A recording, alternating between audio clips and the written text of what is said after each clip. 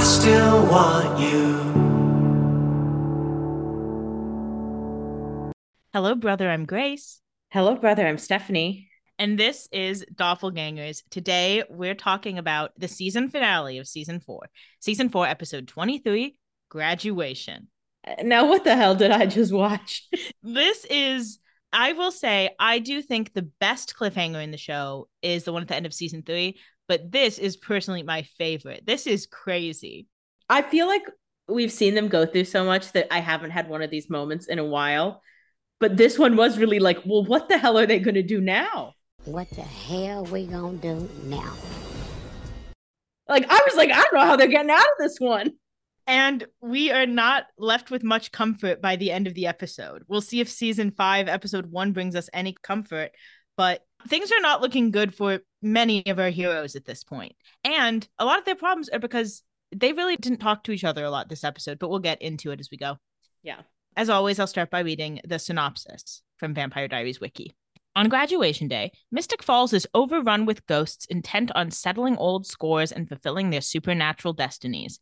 Damon's life is in danger after a ghostly encounter, while Matt and Rebecca join forces to battle a ghost determined to find the cure. As everyone gathers for the graduation ceremony and the ghosts converge, help comes from an unlikely hero. Caroline receives a touching and unexpected graduation present, and Bonnie's plan leads to the closing of the veil. Elena makes a decision about the Salvatore brothers and faces an epic confrontation with Catherine. Finally, Stefan discovers a horrifying clue to the mystery surrounding Silas. Well, more than a clue. Yeah, Clue is kind of downplaying what he finds out. We start the episode. It's hard to believe this is where we started after all we've been through, on the high school football field. Graduation is set up, but no one's there yet. There's a lot of like suspenseful music, wind through some pom-poms. It's unsettling. And we see why it's unsettling, and it's because Cole is on stage at the microphone, and he says, "Welcome back." He said, I know we could have done this in the woods, but I haven't been on a stage in some time. I want to be on a hot mic. And so he's talking to basically the groups that were died in the Silas massacres. We see Asia of the Witch Massacre and Adrian of the Hybrid Massacre, among other people we don't recognize, but those two are the most important. Cole says it was our deaths that allowed this day to come to pass. Massacres performed in the name of resurrecting the immortal Silas. 12 hybrids, 12 witches, the slaughter of innocents by the so-called hero protectors of Mystic Falls.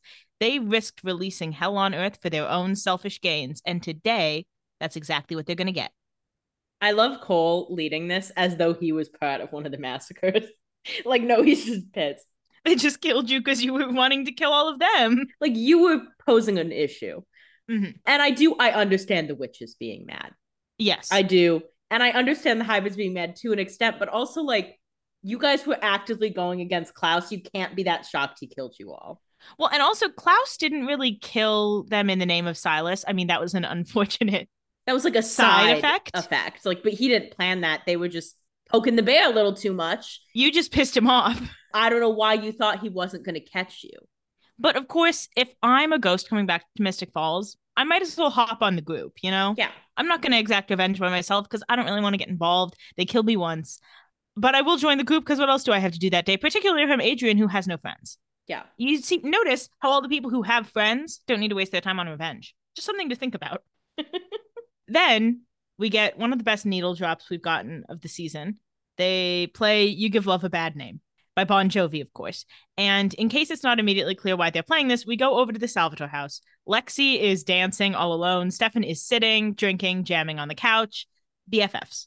And even though Stefan's just sitting there, it's clearly the most fun he's had in months. He needed this. Like, this was all he needed, you know? He's not asking for a lot. He's like, can someone just play Bon Jovi and dance? I don't have to dance, but I would like the energy of dancing around me. Yeah, that's why Lexi was a good friend for him. She's like, I don't need you to dance with me. She's like, I'm going to do whatever I want, and you just kind of have to sit there and hold the bottle. And he said, great. And she said, amazing. She says, do you have a good stereo? And he says, absolutely. And she says, must be best friends. Deal. Then Damon comes in, and Stefan says, hey, Damon, help me celebrate my 17th high school graduation. Okay, let's unpack this. Number one, just like logistically timing-wise, given how often this man was on killing sprees, how did he even find the time to graduate high school 17 times? I think he only did senior year. I'm going to be honest. I don't think he was doing the full 4 years. But But why? He was trolling for puss. I mean, yeah. What other answer is there? There's no other reason. It is 17 is such a high number. Yeah. What about high school made you want to keep going back? Like, I can see you're 160 years old. Like, things are going to get boring. Now, to me, I would be going back to college constantly. I wouldn't be doing high school, but, different strokes, different folks. Maybe you go like once or twice just because, like, oh, I didn't really go to high school during the time of proms. I would like to experience that, whatever. 17, like, how many things did you need to experience? Yes. And the thing is, when he turned, he was 17 years old. So I get it. I get that, like, maybe when he's young, like when he first got out of his killing spree, sure. Yeah, he wanted to like, return to normalcy in some way. Yeah. But then once you've been to war, doesn't high school just kind of seem like a waste of your time? He went killing spree, war, high school, killing spree, war, high school. That's been his whole life. No wonder you're fucking depressed. Yeah. It's just like, I don't understand why he needed to go 17 times. And I know this is just a random number the writers picked, but I feel like we need to address it. Damon turns off the music and Stefan says, you remember my friend Lexi, of course. Damon says, oh yeah, Lexi, back from the dead. Goody. He's shaking in his boots. He does not want to see her. And she says, what up, buzzkill? And she chokes him against the wall. So he should have been shaking in his boots. And Damon says, hey, Stefan, you're just going to sit here and let her enact ghostly revenge? And Stefan says, you reap what you sow, buddy. Lexi says, let's be very clear. Whatever time I have left here, I sure as hell don't want to waste it on you. You got me? Damon says, yeah, got it. So she lets go of his throat and walks away. We get it. We've done our little bit. It's fair. I get why you're mad. I did kill you. I own up to that. I can respect that was annoying. I won't get in your way today. And then Damon says, so, wait, if you and Rick and little Gilbert are all flesh-like and real seeming, that means something went horribly wrong when Bonnie tried to put the veil up. Like what? No one jumps on this. He doesn't speculate. They don't care. He says, here you two are having Dance Party USA. And Stefan says, oh, you're right. How selfish of me to be indulging in these precious moments with my formerly dead best friend. I should be sacrificing my own happiness for the good of others, right? Then he says, I should be upstairs grooming my hero hair. We've talked about hero hair before. They always say it like we're supposed to be in on the joke. And no matter how many rewatches I watch, I can't find the reason why this is funny. Yeah, like he says it like it's such a gotcha to Damon. And it's like, you still said hero hair. That there's no gotcha that includes that phrase. It doesn't make sense. I know that, like, we talked about it when this phrase was first uttered. And as I mentioned, this phrase then becomes kind of a running joke to the point that they almost made it the last line of the show. And I just don't get it. And it was weird enough the first time that it's like, oh, someone made a weird writing choice, whatever. To double down on it in the season finale, I don't know. Let's stick to epic, guys. They were too busy putting all their writing energy into just fantastic storytelling. And so a couple weird words snuck in. That's how it goes. And that's fine. That's a good trade-off to me, I think. Yeah, I'm willing to accept it. Damon says, are you drunk? And Stefan says, I don't know, Mom, am I? So yes. We all giggle. Stefan's having fun. Damon takes the bottle away and Lexi says, okay. Damon says, I guess that's one way to celebrate our supernatural apocalypse. And he takes a drink from the bottle and he says, now, does anyone care to hazard any guesses on what the hell went wrong? Apparently, no one does care to hazard any guesses because this doesn't come up with them for the rest of the episode. And Damon doesn't even want to hazard a guess. He's like, look, you guys know me. I'm not a thinker, so I'm not going to come up with a guess, but one of you could. And I mean, look, to be fair to all of them, what they did was contact Bonnie. She contacts them back. She says she hit a snag. And they can talk to her. And, like, yes, they know ghosts are here. They have no real reason to believe she died. It's very reasonable to think, like, I hit a snag. It's just like, oh, expression got in the way somehow. Yes, they don't know a lot about the workings of magic. I do not blame our team once they hear from Bonnie for not being worried. So we go over to Bonnie in the boiler room and Caroline, pre-graduation handing out yearbooks and such. They're on the phone. Bonnie says, I hit kind of a snag. And Caroline says, a snag? A snag is a bad yearbook picture. You hit a tsunami. Where are you? And Bonnie says, well, I'm trying to fix it. I'm running into some trouble. I'm just going to have to wait till the full moon tonight to have enough power to put the veil back up. And Caroline says, are you telling me we might graduate right in the middle of a ghost-filled expression triangle?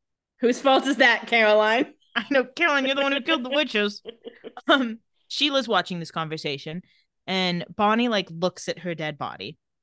and says to Caroline, like maybe we should just cancel. And Caroline says, no, we are not going to cancel. Graduation is the most important event of our lives, the last ceremony of our youth. It is our rite of frickin' passage. Hell will freeze over before I let anyone cancel graduation. And poor Bonnie's like, I didn't even make it to the last event of my youth.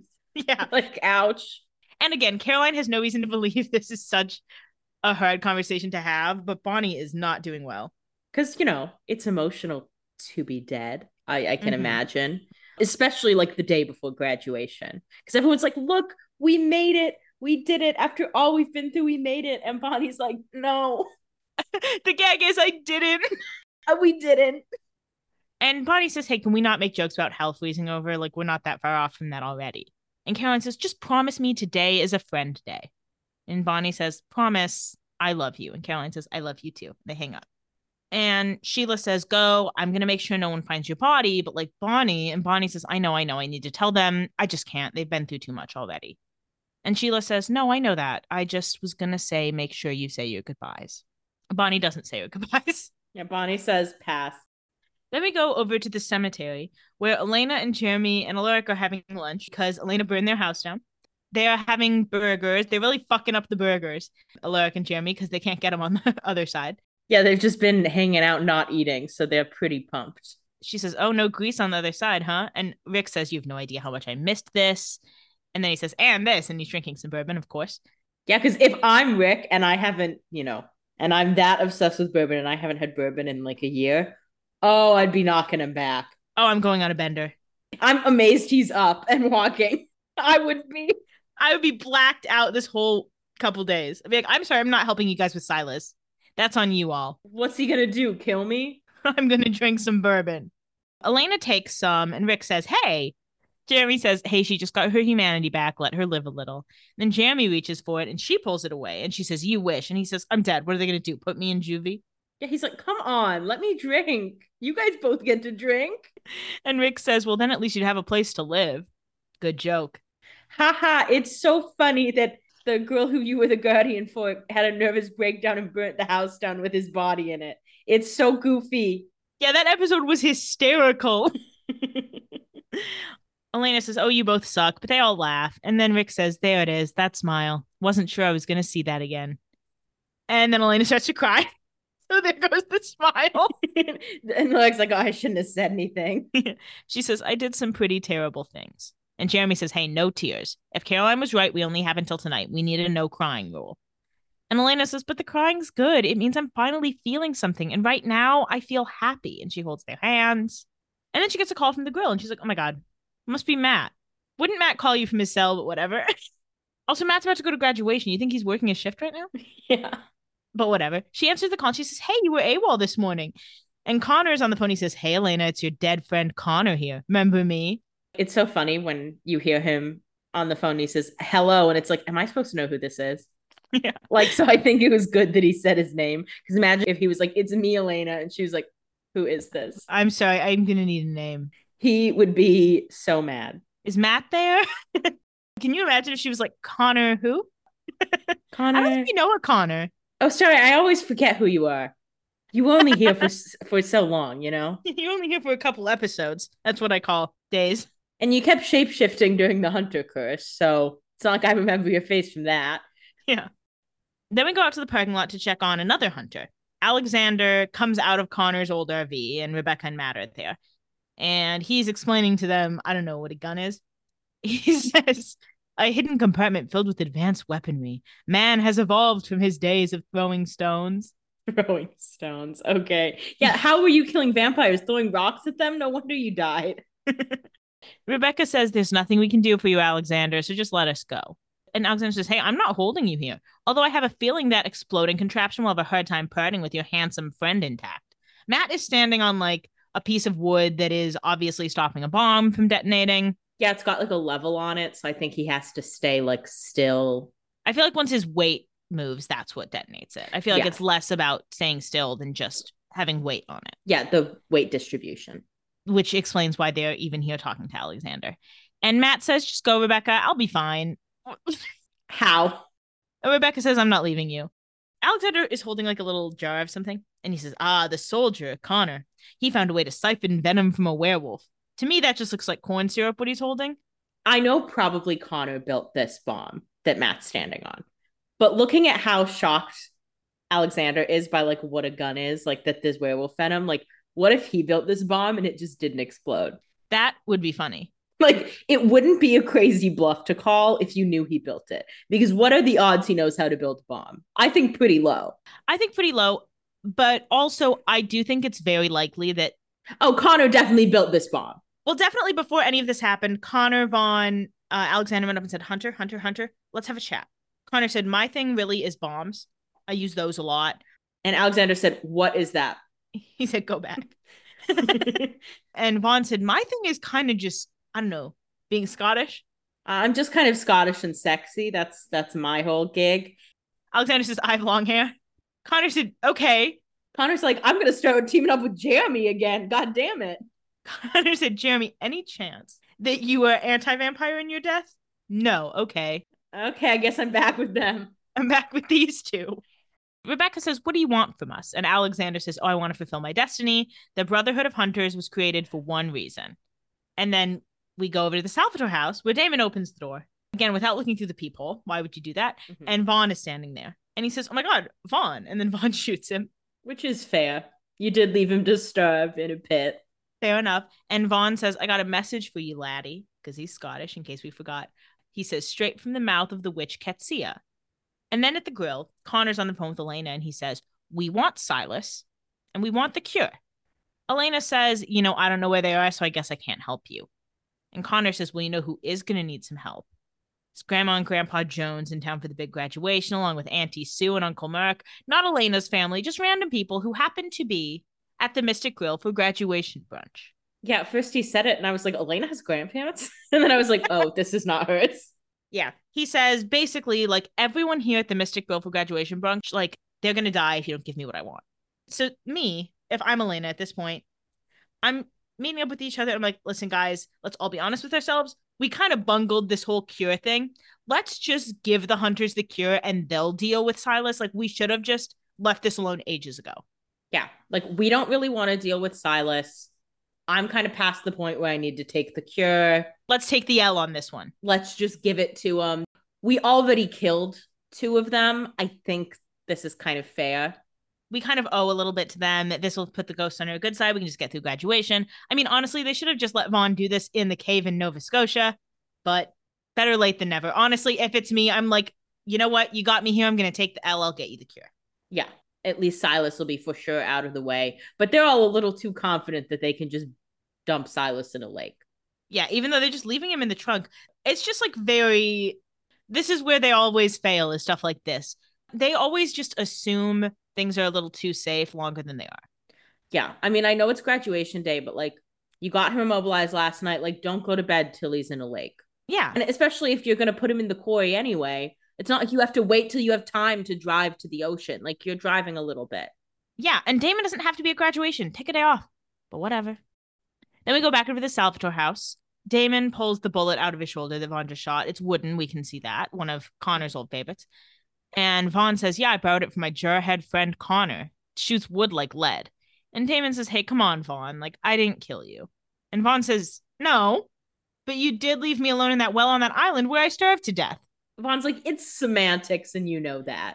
Yeah. He says, there I was, all alone on the other side, till Ketsia found me and reminded me of my supernatural destiny. Cure Silas, then kill Silas. End of story. Ketsia is on the other side, like, can we just kill this fucker?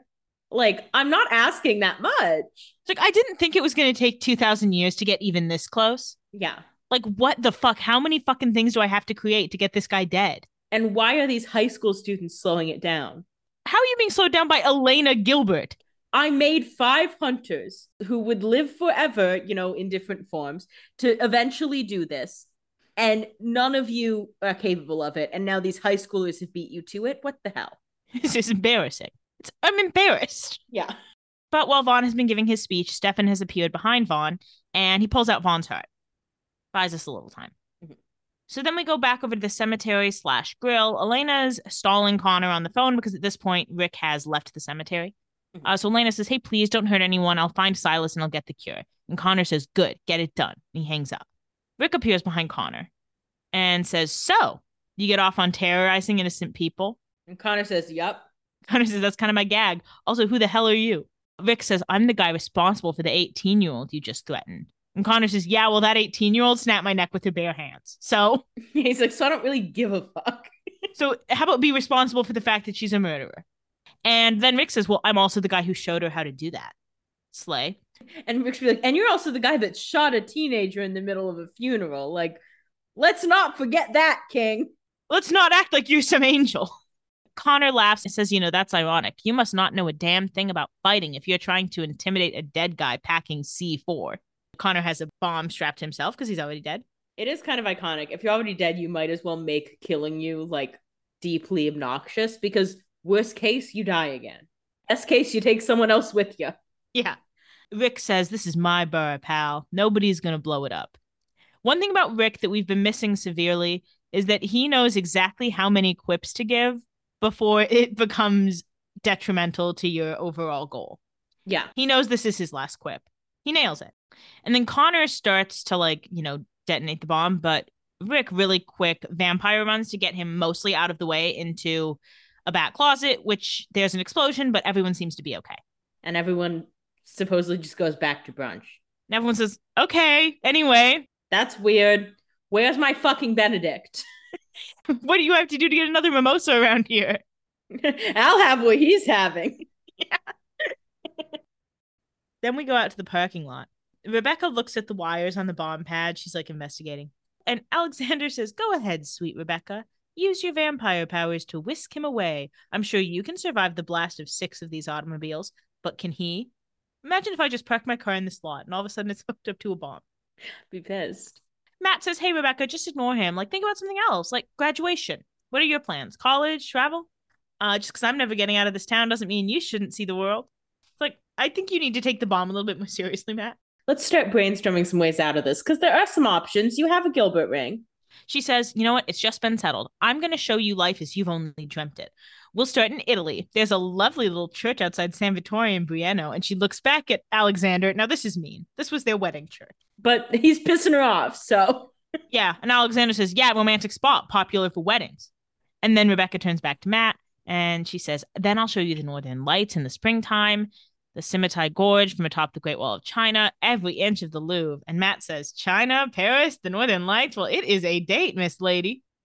She says, we'll see it all when we're done here because we can. We're alive. And then she looks back at Alexander. She says, we're not going to be stuck as ghosts in misery on the other side. Matt's like, yeah, and you're paying for this, right? And look, I don't want to talk too much about logistics, but I really can't Venmo you for about 10 years. If ever. If ever. And Alexander is tired of hearing about their little vacation plans. So he says, okay, you're done now. And he throws a knife. Rebecca catches it before it hits Matt, but she does tumble a little and she almost pushes him off the platform. So scary about the bomb for a second, but then she says, I've got you, all's good. Then we go over to the school hallway. Bonnie has arrived in her cap and gown, and Catherine appears. And Catherine says, I don't think red's really your color, Bon. First of all, red is her color. It looks great on her. Yeah. But she needs a quip. Bonnie says, here I was hoping the ghost of anyone would have killed you already. Catherine says, it's funny you should mention death because I'm here to collect the immortality you promised me. Now, Catherine, when she promised you this promise was flimsy at best. You not getting it cannot be a shock. And I get being upset, but also it's girl, you really thought you were going to get that? You knew that was a reach. And you didn't need the tombstone anyway, so it's not like you lost anything on this deal. Yeah, you just took something to bargain with. And, yeah, you tried. It didn't work. And I know that, these people who are coming back from dropping the veil aren't really after you, but maybe don't go to Mystic Falls today. Yeah. Maybe let it go. Exactly. But that's not Catherine's MO. She doesn't like to let things go. Yeah. Bonnie says, it's funny you think you're still going to get it because I told you Ketsia is the only witch who knows how to do the spell, and she was a no-show. So you're out of luck. And Catherine says, see, here's the thing. I can't disagree with you. I have been feeling out of luck lately. She is just really taking the Elijah breakup really hard. Yeah. It is funny to see because Catherine has never given a fuck about any man she's dated before. Elijah's power because she is spiraling. Well, and she should be so happy. She finally has Klaus off her back, it seems. But she's like, no, I need more. And she says, but you know who's been getting all my luck? my beloved doppelganger Elena. All that luck? Yeah. Oh, yeah. Oh, all that dead family luck? You want that? That's what I've always said about Elena is she's like the luckiest girl alive. Yeah.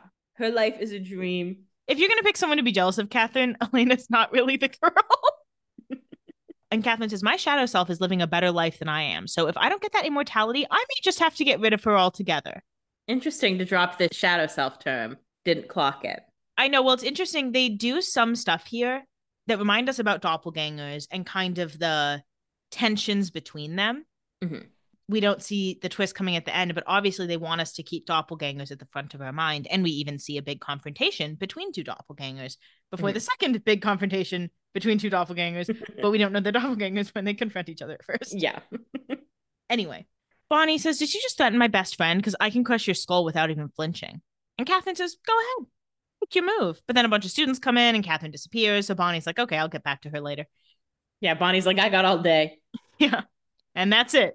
And then I die. So then we go back over to the Salvatore house. Elena comes to Damon's room and she says, hey, I think there's some stuff we need to talk about. And Damon says, yes, we do, because they have a lot of relationship things to unpack. But he says, but first, and then he opens like 3 boxes. It takes him so long to get to this. He's got it like in a box, in a box, in a box. And he shows her the cure and he says, consider it a graduation present. And she says, Damon, I can't take that. And he says, sure you can. Looks like it might be cherry flavored. Hee hee hee. She says, look, obviously I want it, but that's the only one. And the hunters made it pretty clear they're willing to kill everyone in Mystic Falls until they get it. And Damon's like, I don't really care about that. And Damon's like, I don't care about anyone in Mystic Falls but you, girl. Me and who? He said, baby girl, everyone else can die. He says, take the damn thing. I want you to. And she says, I can't, and gives it back. And he says, I guess that answers the Sire Bond question, which is a great way to get that out of the way. Yeah. Because we're going to have a Delena scene later, and we don't want any Sire questions when we get there. Yeah. I'm obsessed with, like, what if she had just taken the cure and he would have been like, anyway, are you sired to me? Which, in theory, if she took the cure, she wouldn't have been, but still funny. It's just funny. There's some creaking. Someone's walking up to the door, and Damon says, you going to help a brother out or just lurk? And it's Jeremy at the door. Jeremy says, look, Elena, you're my sister, and I love you no matter what you choose. And Damon says, how is it that even when you're dead, you're the bane of my existence? Damon's like, just take the fucking cure. I'm trying to be a good person. Downstairs, Lexi's looking at Vaughn's body. And she says, so the veil's down till tonight. He dies, goes to the other side, and what, comes back all over again? How long does that take? And Stefan says, what, they don't give you a rule book over there? They giggle. And then Lexi says, you know, you're missing the chance to weigh in on the great Elena cure debate. And Stefan says, well, what am I supposed to do? Tell her it's her choice? Because he does that a lot. He did that a lot. Yeah. He says, because that worked so well. And then he decides to talk about David and Elena. He says, you know, it's funny. Those two are in there arguing about how to protect the world, and they have yet to address their biggest issue. The Sire Bond's gone. Elena's emotions are back. She finally knows exactly how she feels. And Lexi, still Elena shipper that she is, says, and what if whatever she feels is for you? And Stefan says, well, she's the love of my life. I'd go back to her in a heartbeat.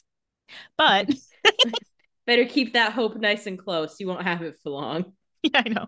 He says, but if that's not how she feels, maybe that's exactly what I need to hear to get my ass out the door. Maybe I'll move to Australia, live in a yurt. This is Stefan's other great flaw this episode. He keeps telling everyone how he's going to leave town after all this. We'll talk to him about that at the end of the episode. Which he says he's going to leave town all the time. He's like, if Elena doesn't want me, I'll leave town. And then guess who's still fucking here all the time? And he won't be leaving town after this episode either because he can't. Yeah. Lexi says cheers to that, and then Vaughn gets up. So we go back upstairs.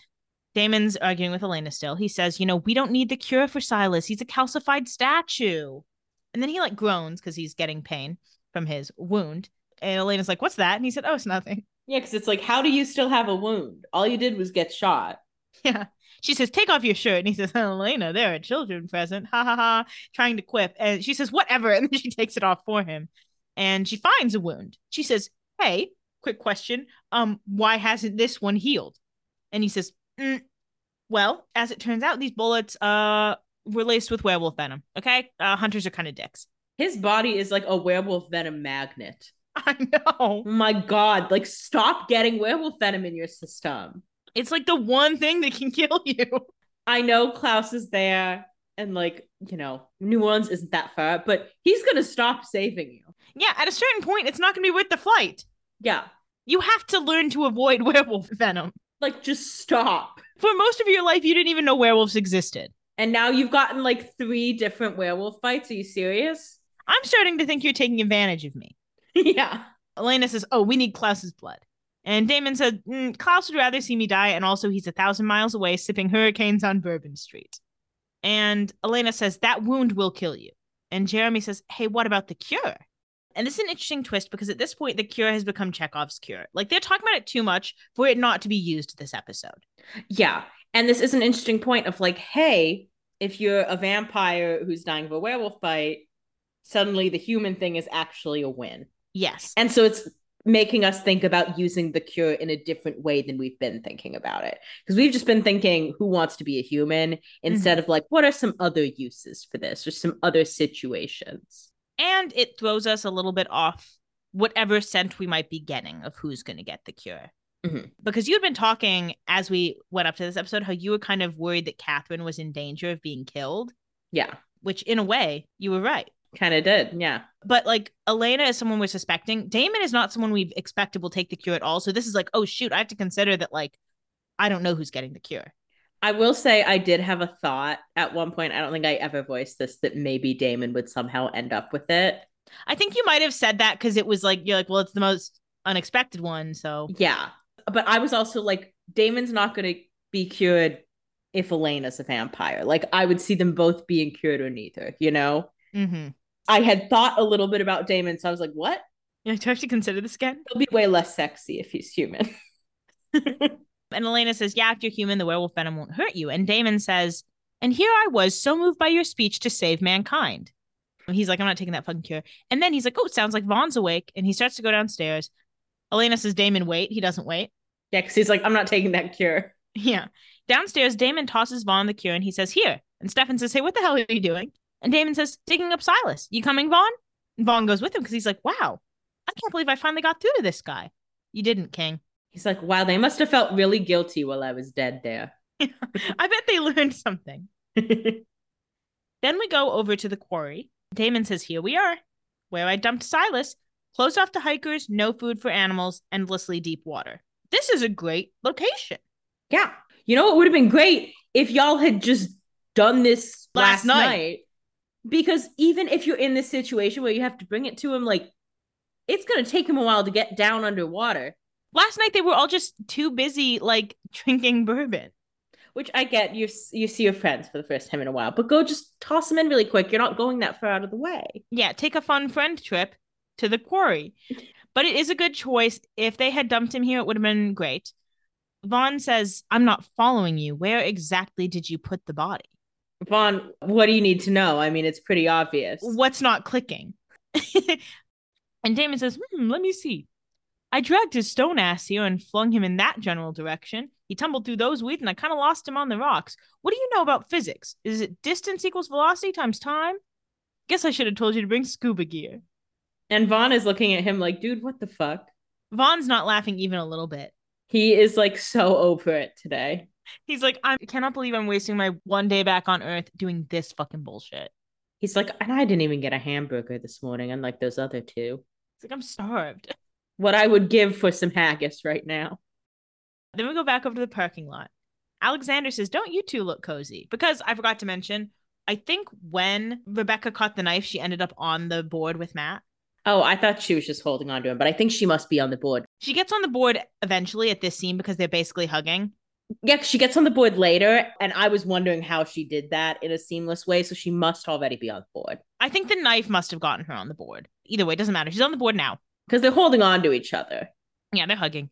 It's as close to a slow dance as Rebecca's ever going to get. Yeah. Matt says, he seems nice. And Rebecca says, don't make jokes. I'll laugh and you'll fall. Matt's like, you're the first person on earth that thought I'm funny. Yeah. Matt says, hey, I'm wearing the Gilbert ring. Like, I can't be killed by anything supernatural. So maybe if you're the one who detonates the bomb, I won't die. And she says, but you will blow into a million pieces in the ring with it. So I actually don't think that's going to work. Well, the detonation thing is a weird, like, is it a weapon or is it how they die? You know? This is the tricky parts of the logistics of the Gilbert ring.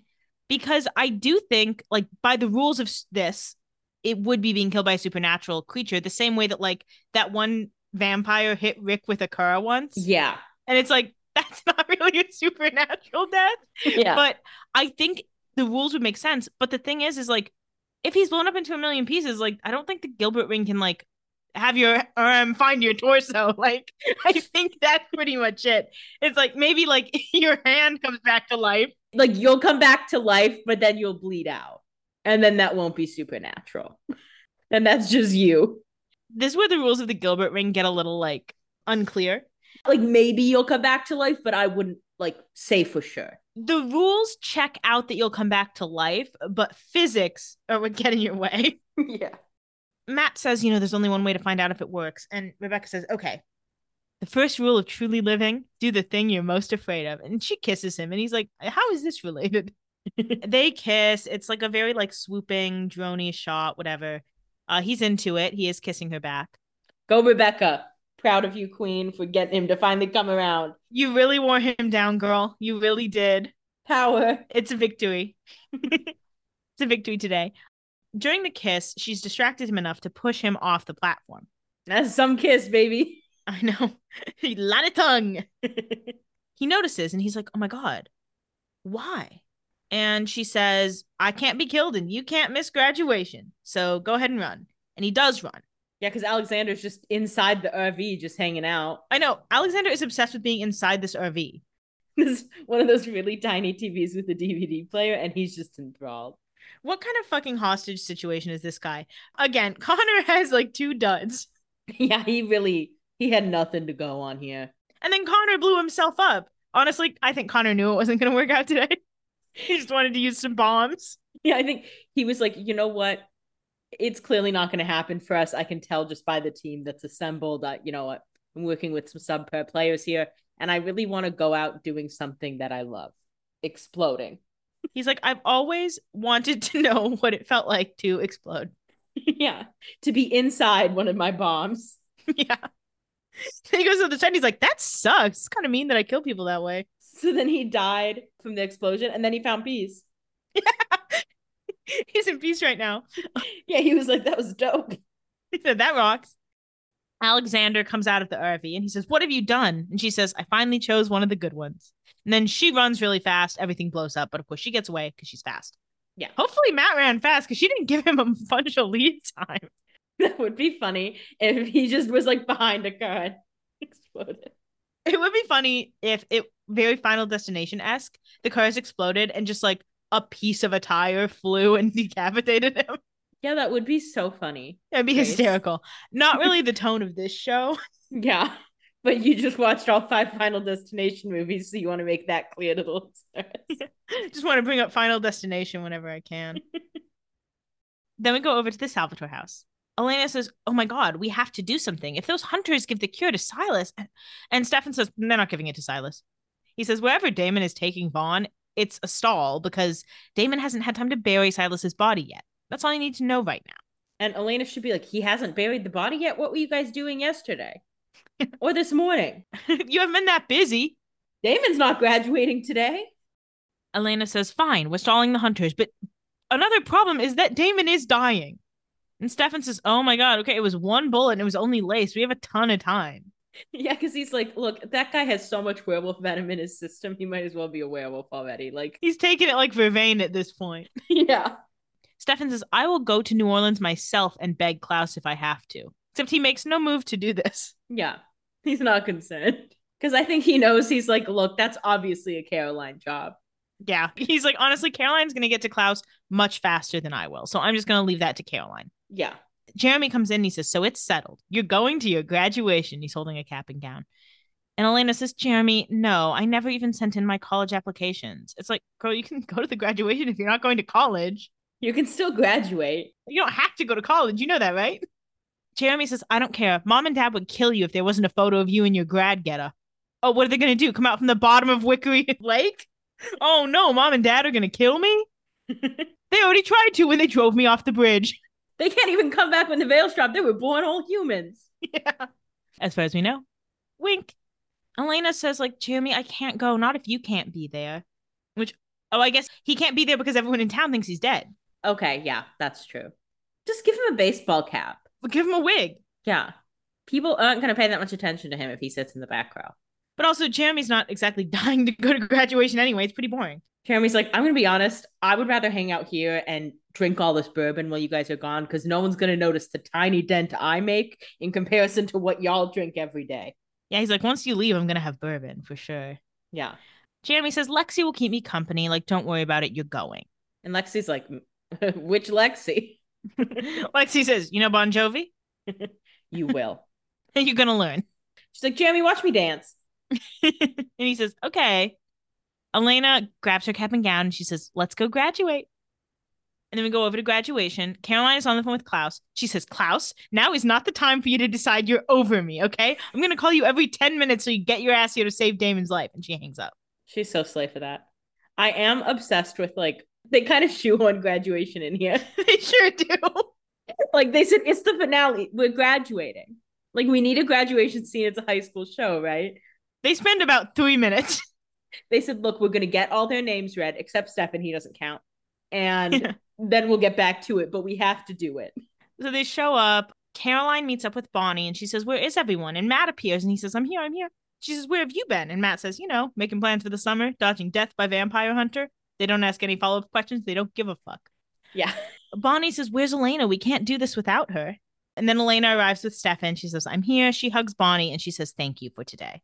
And Caroline says, I cannot believe we're actually all here together, except for Tyler. And also Bonnie is dead. And Bonnie's like gulping. Yeah. Bonnie starts to cry. And Caroline says, Bonnie, are you crying? And Bonnie says, it's our last hurrah before you guys go off to college. Caroline says, before we go off to college. And Bonnie's like, no, I was right the first time. No, I know what I said. It was purposeful. Elena says, oh, yeah, I kind of sort of missed the deadline, you know, being an emotionless bitch. Yeah, it's fair. I mean, I wouldn't expect you to be applying to colleges. Even if your emotions had been on, I mean, let's be serious. If anything, the emotions being off might have helped you. Can you imagine what Elena would have to write in her college personal statement? It'd be like, write about a time of hardship. She'd be like, where do I even fucking begin? How do I explain? She just sends them a bunch of newspaper clippings. Just a bunch of obits. These are all my family members, by the way. It just says, hey, you get it. This is enough, right? Check the last one. That's my brother. He's younger than me. And then my house burned down mysteriously. Don't ask the arson investigators what happened, though. It's not their business. Caroline says, well, that's the perks of being a vampire. Like, we can go wherever we want to go, choose our roommates, get a triple room. As always, slaying the vampire game. Yeah, Caroline's like, it doesn't matter what you turned in. You can get into whatever school you want to go to. She said, I applied because I, can get in, and I did. Oh, yeah. But you don't have to.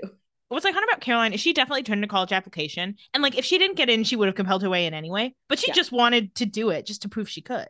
Because she slayed. Well, and that's the thing about this graduation. Caroline's the only one who I believe has actually done enough to graduate. Everybody else, like, I feel like the guidance counselor was like, look, obviously you have to retake like 4 classes in summer school, and I'm going to let you walk because I feel like that's fair to you. Yeah. Imagine Elena went to the guidance counselor and they're like, you're failing a lot of classes. And she's like, any guesses why? And they're like, yeah, you can walk. It's okay. And they're like, yeah, you know what? Just take the diploma. I feel like you don't need to be here anymore. Yeah. This can't be good for you here. You need to get out of this town. Bonnie says, I'm happy we're all here because she doesn't want to talk too much about the future she's not going to get to participate in. Yeah, she's being very active. Like, what a great day for us to be together today. Like, trying to be like, I'm not going to be here for a while, but I don't want to tell you guys that. So I'm going to be subtle AF about it. Mm-hmm. Caroline says, group hug. And Stefan says, I don't hug. And Caroline says, get over yourself. She's so right for that. And then we go to graduation. Rudy is on stage. We haven't seen him in a while. He is emceeing the graduation. He says, welcome, parents, family, and friends. It's a beautiful day for graduation. Everyone cheers. He says, thanks for joining me upon this special day, celebrating grads, blah, blah, blah. He starts to read names. We get a few random names thrown in just so that they're not all right next to each other in the alphabet. Yeah. He says, this one graduate I'm like especially proud of. It's my daughter, Bonnie Bennett. Bonnie comes up and they hug and he says, congrats. I'm really proud of you. And she says, thanks for everything. He's like, you dead right now? They call up Matt Donovan, Caroline Forbes, Elena Gilbert, blah, blah, blah. And then once our main characters have gotten their names read, Cole decides to pop up. He says, I'll let you guys get through your names, but only because you're all at the front of the alphabet. If there had been anybody below J, I wouldn't have done it. So Cole appears behind Bonnie and he says, greetings, little witch. And she says, I thought Stefan got rid of you. And Cole says, yeah, he did. And I spent the night crawling out of a cement grave. Slave Stefan to put him in a cement grave. And slave Cole to get out in one night. Yeah. Kind of iconic behavior from both. Respect where it's due. And Cole says, isn't that the witch your friend Caroline killed? It's Asia. It is. And then Cole says, and over there, that's my hybrid friend Adrian, also dead. In fact, these seats are scattered with 24 supernatural faces, all of whom have reason to lash out since their lives were sacrificed in order to make your expression triangle. It's pretty funny because they're all interspersed throughout the grads, none of them in caps and gowns, no disguises. It's like, who's letting you all sit here? Yeah, why didn't you guys sit with the family? Imagine I'm sitting in the back, haha, it's graduation day, woohoo. And someone not in a cap and gown sits next to me who looks like an adult woman. I'm like, do you go to our school? I'm like, what are you doing here? They're just glaring in the distance. I'm like, okay. Are you going to kill us all? Excuse me, I have to go get my diploma. We're all kind of in alphabetical order here. And then Cole says, all they're waiting on is word from me. And Bonnie says, the veil's going back up tonight. Don't you have anything better to do than harass me and my friends? He says, no. He says, I only have one day. I mean, I got to get my revenge when I can. And I still won't be able to do it. I'll take too long. Yeah. He says, that's the thing. I don't want the veil to go back up. In fact, I want you to drop it completely so I and my fallen friends can live. Time to pay the piper. And then Cole, like an idiot, follows Bonnie to a secondary location. Yeah. This is like textbook what not to do in life. Especially like, look, she has never remotely even said she's on your side. And she didn't even have to lie about being on his side to get him to this room. And he just said, like, oh, they're all waiting on, like, a go message from me. She gonna leave them all? Yeah. Dumb. This is why Cole got killed. Yeah, there's a reason he got killed by fucking Jeremy. Of all people. That's embarrassing. Like, not to be that person as a Jeremy stan, but come on. So they go to the boiler room where Bonnie's body is at the moment. Bonnie says, the Cole I remember was really against hell on Earth. And Cole says, yeah, I was, but then I went to hell, and now I want to be back on Earth, so I changed my mind. People change, people grow. And then he notices her body on the gun. He says, hey, what's that? And he's like, damn, that dead girl looks a lot like you. She says, yeah, that's me. I died last night. I'm a ghost. And the thing is, I want the same thing you want. I don't want to be on the other side with unfinished business. I want my parents to see me off to college. I want to decorate my dorm room with my best friends. I want to stay here more than anything. And Cole says, all right, well, this works out great. Let's team up. Let's do it together. And then he runs into some barrier. He says, now what have you done? Well, what do you think? And she says, this is going to hold you until dark when the veil is back up, and this town will be rid of you forever. And Cole says, but what about what you just said? And she says, oh, all of that's true. But we don't always get what we want, do we? She's like, but sometimes life just isn't fair. Yeah. Particularly to me. Yeah. Largely to me. And to you, I think it's been pretty fair considering the energy you're putting out. Yeah. You're putting a lot of negative energy out, and I think it's okay that you get some back. I do. Yeah. Then we go back over to the quarry. Vaughn and Damon are like starting to head down the waterfall, or Vaughn's trying to. And Vaughn's like, hey, what's wrong? And Damon's like, can't swim. At least I think that's who says it. It's unclear who says what. I think Damon is saying all of this in a fake Scottish accent to be like, oh, ho, ho, it's an issue. I can't swim. Like making fun of Vaughn because Vaughn is just like hesitating. That was my read on it. I couldn't tell who was saying what because it does sound vaguely Scottish. No, it was a good Scottish accent is the issue. So it was Too confusing. Good. Ian Somerhalder, rein the skills back, King. Rein the skills back. He wants that Emmy and he deserves it. I don't know. He doesn't really. He's doing okay. He's no needed a rep. Just to show that we're not giving Emmys to everyone. I'm not rooting for him to get an Emmy for this. The only people who should be getting Emmys are Nina Dobrev and Joseph Morgan. Let's be totally, completely honest here. Yeah. Everyone else is doing a great job. Everyone else is doing great, but it's an Emmy. We have to have a floor on this somewhere. We have to make it clear that we're not just handing out Emmys because we like the show. Yeah. That wouldn't be very objective of us. That would be a different awards ceremony. Yeah. And in that awards ceremony, everybody gets nominated and Caroline wins. Yeah. I don't have my own show. Unfortunately, we live in a world, but we have Emmys. Yeah.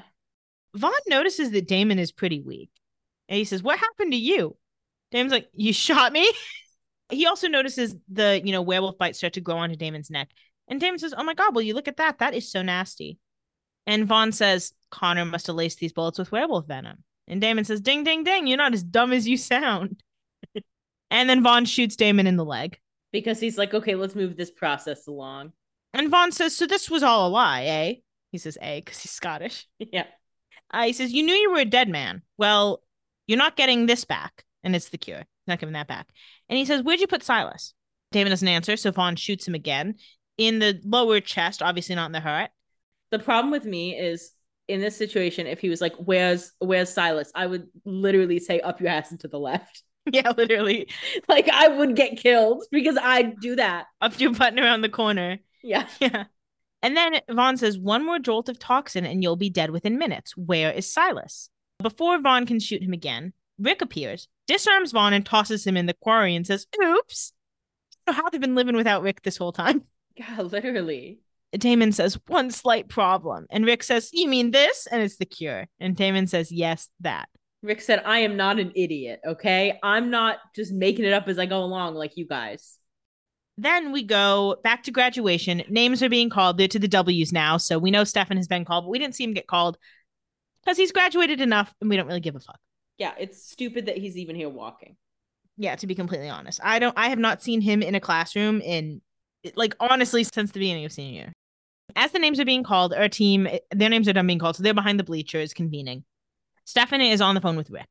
And Rick says, I would love nothing more than to get out of here before Vaughn comes back to life, but Damon won't take the cure. He wants it for Elena. And Damon, you can see him in the background, is like sitting down, like just laying there, dying. He's like, oh, let me go. I think you need to start letting him die from this because he clearly wants to. Stefan says, just hang on a little while longer. Caroline is calling Klaus again. And Rick says, Stefan, we are past the point of Hail Mary phone calls. What do you want me to do? Stand here and watch him die or force feed him the cure? Before Stefan can answer that, there's a loud, like, staticky noise that affects Stefan, Elena, and Caroline. Pretty quickly, it becomes clear what's happening because Asia and the witches appear, and Asia says, remember us, Caroline? And Caroline's like, hi, sorry about that. If it makes you feel better, I feel really awful. Yeah, I really didn't think it through that well. What can you do? Yeah. But then Klaus arrives and decapitates Asia with a graduation cap. I love him. And then, our team sees him, whatever. And Klaus says, there's plenty more of these to go around, so who's next? I can do this all day. The witches retreat, and Caroline and Klaus smile at each other. The hybrids are like, we've all been decapitated once. We don't need to do it again. Message received. That's enough for me. I'm going to go to the grill and get a burger. Then we go over to the Salvatore house, where Damon is better now. And he's gotten out of the shower. Elena comes to his room. She says, hey, you feeling better? He says, yeah. All healed up, fresh as a daisy. She says, good, and then she slaps him. And downstairs, Lexi says, ouch. And Rick says, I taught her that swing. And Stefan says, it's not polite to eavesdrop. I don't give a fuck what's polite. I'm listening. Also, because they're on the other side, they're used to eavesdropping and watching stuff all the time anyway. Why would they stop now? Yeah.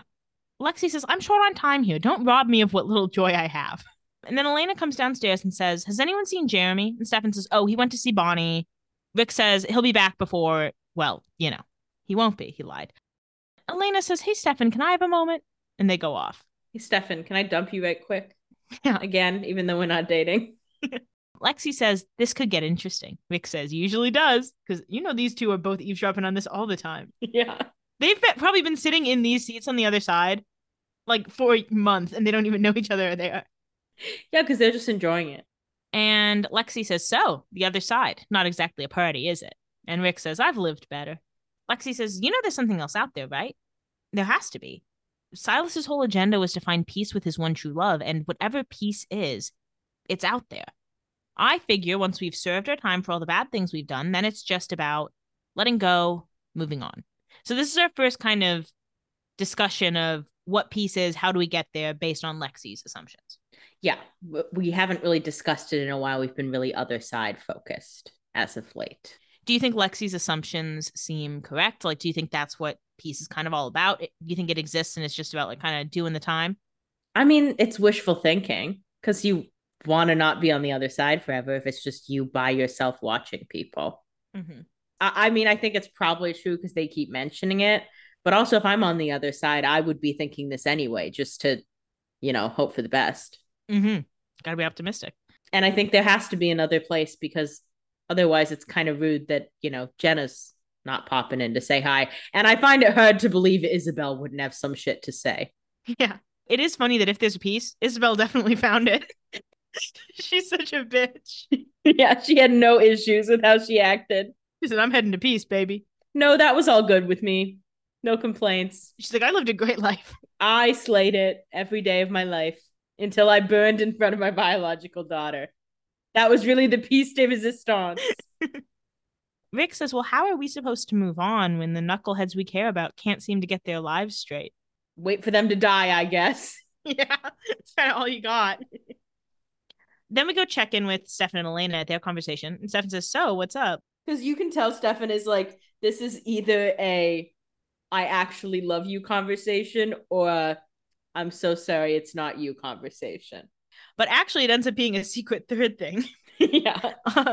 She says, to be honest, I just wanted to thank you for sticking by me when I was at my worst, believing that I was still in there. Even after everything I put you through, you never gave up on me. And he says, well, I kind of owed you one because I did almost, drive you off a bridge once. Who could forget? And she says, here, it's yours. I want you to have it. And it's the cure. She's handing him the cure. Everyone's just handing this out willy-nilly. No, not even a concern of maybe we should give it to Silas. Maybe we should consider giving it to Silas at the very least. We don't have to come up to the decision right away, but let's put that in the lineup of options, perhaps. Yeah. But Elena says, the only person worse at being a vampire than me is you. Thanks, bitch. Thank you. She says, human blood is your downfall. You got the raw end of the vampire deal. The rest of us will be fine. We'll survive. You taught us. You deserve whatever you want out of life. You deserve this. He said, wow, you really don't want to fall in love with me because you just want me to die. So I'm dead to you. So you don't care when I die is what you're telling me. You want me out of here so you can have sex with my brother is what you're telling me. Stefan did want to be human, but with Elena. Yeah. Why would he want to be human by himself? I mean, I know Elena is really dead set on the humanity thing. It just does feel like if all your friends are immortal, why do you want to be the one mortal one?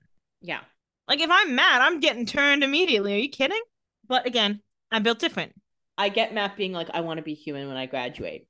The second I walk across that stage, I'm give me some of that blood. Turn me. I'll go to Europe. I don't want to get old while everyone else stays young and sexy and has fun. I'm compelling people. If anything, I'm going to hang out till 22 or 23. Let me come into myself. Yeah, pick an age, but I'm going to have vampire blood on retainer. I'm becoming a vampire. It's just a question of when I choose to do it, which, again, I would have chosen some while ago. Exactly. I'm going to have vampire blood in my system so that should anything happen, I'll be okay. And then at a certain point, someone's going to snap my neck for me. Yeah. Or put vampire blood in my system when I feel like doing something a little crazy. Would it be kind of fun to jump off a building? Maybe. Maybe I want to cause a little bit of a scene. I don't. Maybe I want to drastically change the course of a group of friends' lives. Yes. And then turn into a vampire. Best of both worlds. Celebrate my 25th birthday. Then we go over to the stadium. Caroline is cleaning up or something. It doesn't really matter because Klaus approaches. And I was the second they came in as a kiss. Yeah, you thought this was going to be your Caroline kiss. I'll be waiting forever. To be honest, I thought I was reaching with a kiss for this, but I felt like I had to say it to manifest it. It didn't work. It was worth a shot. Caroline says, how'd you get here so fast? And he says, I was already on my way. I received your graduation announcement. So she sent him a message and he came. Love. Well, it's smart to send him a message because, yeah, he could send some money. He's got it. He says, it's very subtle. I assume you're expecting cash. She says, that or a mini fridge. Mogul mindset. If you have a rich dude who's obsessed with you, why are you not sending a graduation announcement? You might as well try. If I'm Elena, I'm sending him one because I think the least he can do is send me $50. Yes, I feel like if I'm Elena, I'm come on. I've been really cool about how you killed my aunt, but couple $1,000 would be pretty nice. Yeah. Klaus says, I considered offering you a first-class ticket to join me in New Orleans, but I knew what your answer would be. So I opted for something I knew you would accept. Tyler is now free to return to Mystic Falls. Oh, boo! He basically was anyway. Come on. I know. I know we just needed a reason for Tyler to come back. Yeah. I mean, and obviously, like, Klaus learned, like, he needs Caroline to get to this decision on her own, and kicking Tyler out of town obviously isn't going to do it. Mhm. And then he says one of the most iconic Caroline lines in the whole series. BTW, you'll be seeing edits of this on your Explore page for the rest of your life. I'm shocked I haven't seen an edit of it yet. I'm shocked you hadn't either. When I watched this scene, prepping for recording, I was like, this is the most iconic scene. I can't believe it's this late into the show. This is like one of the most iconic Caroline scenes in the history of Vampire Diaries universe. Well, because I have to assume we're going to get fewer and fewer of them. We'll see. You can hear my voice shake when I say that. I don't want to say it. Klaus says, he's your first love. I intend to be your last, however long it takes. Literally, Caroline stands we're eating tonight. We're gobbling. Yummy. I loved it. I loved it, loved it, loved it. And then he kisses her cheek, and for a second, it does look like he's kissing her on the mouth. The way when he started moving his head in, I got so excited. And then I was like, oh, I was like, her lips are right there. But he's just taking his time. And then he says, congrats, Caroline. Let's get out of here before 12 angry hybrids decide to pick a fight. They walk out together. So here's my question for you. Do you think this is the last Caroline scene we're ever going to get? No. Okay. Do you think we will ever get a Caroline kiss? I think we will. And this might be delusion, but I think, frankly, the stands will bully them into it. They will not let Julie Plec know peace. I don't think they planned on getting a Caroline kiss. I think they planned on this being the last scene. And I wouldn't be shocked if this were the last scene, but I think they got their hand forced. So when do you think we will see a Caroline kiss? And this is a multi-layered question because there are, to remind you, 8 seasons of The Vampire Diaries, 5 seasons of the originals. Klaus appears on both those shows, so it's not outside the realm of possibility that other people hop between spin-offs. So, if we get a Caroline kiss, when do you think it will be and on which show? And we'll talk about this as we're calling it like a first kiss. Yeah. Whether it's the only kiss we get or not, TBD, but we're talking about if we get a first Caroline kiss. I do think we'll only be getting one. I will say that. I would like there to be more, but I have to be realistic. I think even asking for one is a lot to ask of Julie Plec because I don't think she wanted to do it. Mm-hmm. I do think it's more likely it would be on the originals. But, the originals has got to take some time to kind of build the world up. But at the same time, it can't be too late because then if it's too late, it's like, who is this girl? Why is Klaus still obsessed with her? He's been like dealing with all this other shit. Whatever. I think it's more likely that it's on the originals, but I think there's going to be one on the Vampire Diaries, again, simply because their hands are going to be forced. Which episodes? I'm getting to that. I'm going to set up the episode number by saying kind of how I think this is going to play out. Sure. Because obviously Tyler's going to come back. Mm-hmm. And I do think it's going to be like, no. This isn't hitting the way it used to. This actually is not that fun for me. Plus, I'm assuming we'll kind of have a summer in between the seasons. That's kind of what we're set up for. And I'll talk about that as we get into predictions. But I think all that to say, I think it'll be kind of like early to mid season 5 of the Vampire Diaries. Let's say episode 9. Okay. No comment on your guess. So then we go over to the Salvatore house. Damon sits by the fire and Elena comes in. We're riding the high of a Caroline scene, and we go straight to a Delena scene. And obviously, it's hard to remember this. This has been a long season that's been kind of a drought without much Delena content.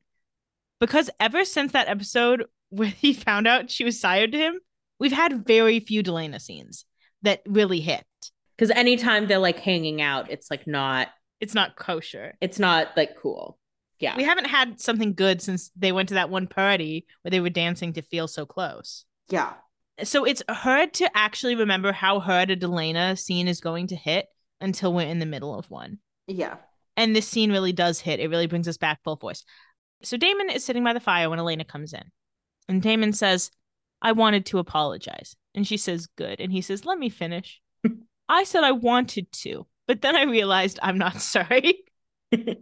She says, you would rather die than be human, and you expect me to be okay with that? And he says, I didn't say you were supposed to be okay with it. I just said I'm not sorry. But you know what I really am? Selfish. Because I make bad choices that hurt you. We get back to the main thesis here. Getting it all laid out. He says, yes, I would rather have died than be human. I'd rather die right now than spend a handful of years with you only to lose you when I'm too old and sick and miserable and you're still you. I'd rather die right now than spend my final years knowing how good I had it and how happy I was, because that's who I am, Elena, and I'm not going to change. And there's no apology in the world that encompasses all the reasons that I'm wrong for you. And then she says, well, then you know what? I'm not sorry either. I'm not sorry that I met you, not sorry that knowing you has made me question everything, and that in death, you're the one that made me feel most alive. You've been a terrible person and made all the wrong choices. And of all the choices I've made, this will prove to be the worst. But I'm not sorry. I'm in love with you. I had chills reading that myself, bitch. I was like tearing up. Oh, Delana stands, we are feasting tonight. We needed this. We really did. We didn't realize what kind of drought we were in until this scene. Yummy. Yummy. Yummy.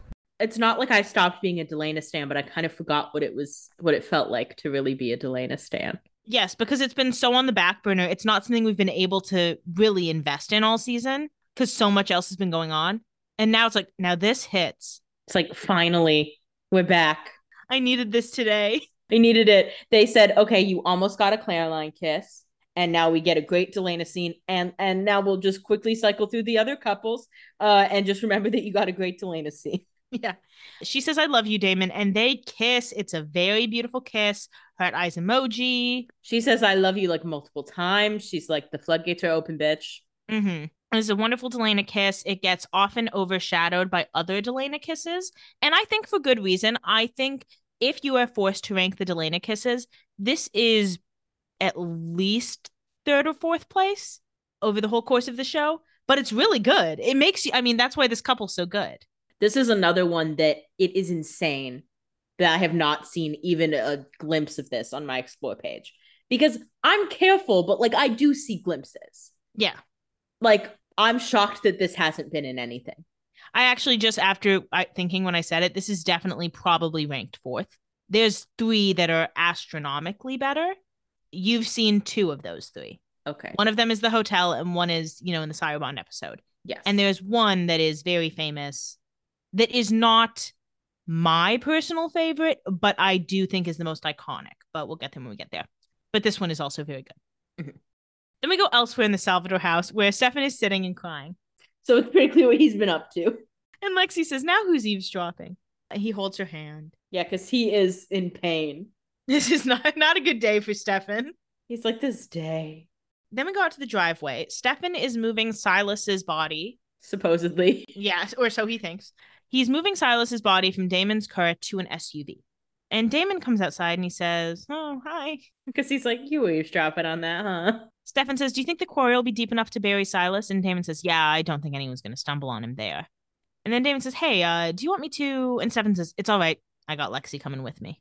Probably shouldn't go anywhere alone. I mean, I know you think he's rock, but he is all powerful. They could not have known what effect this would have, but you shouldn't be burying Silas alone.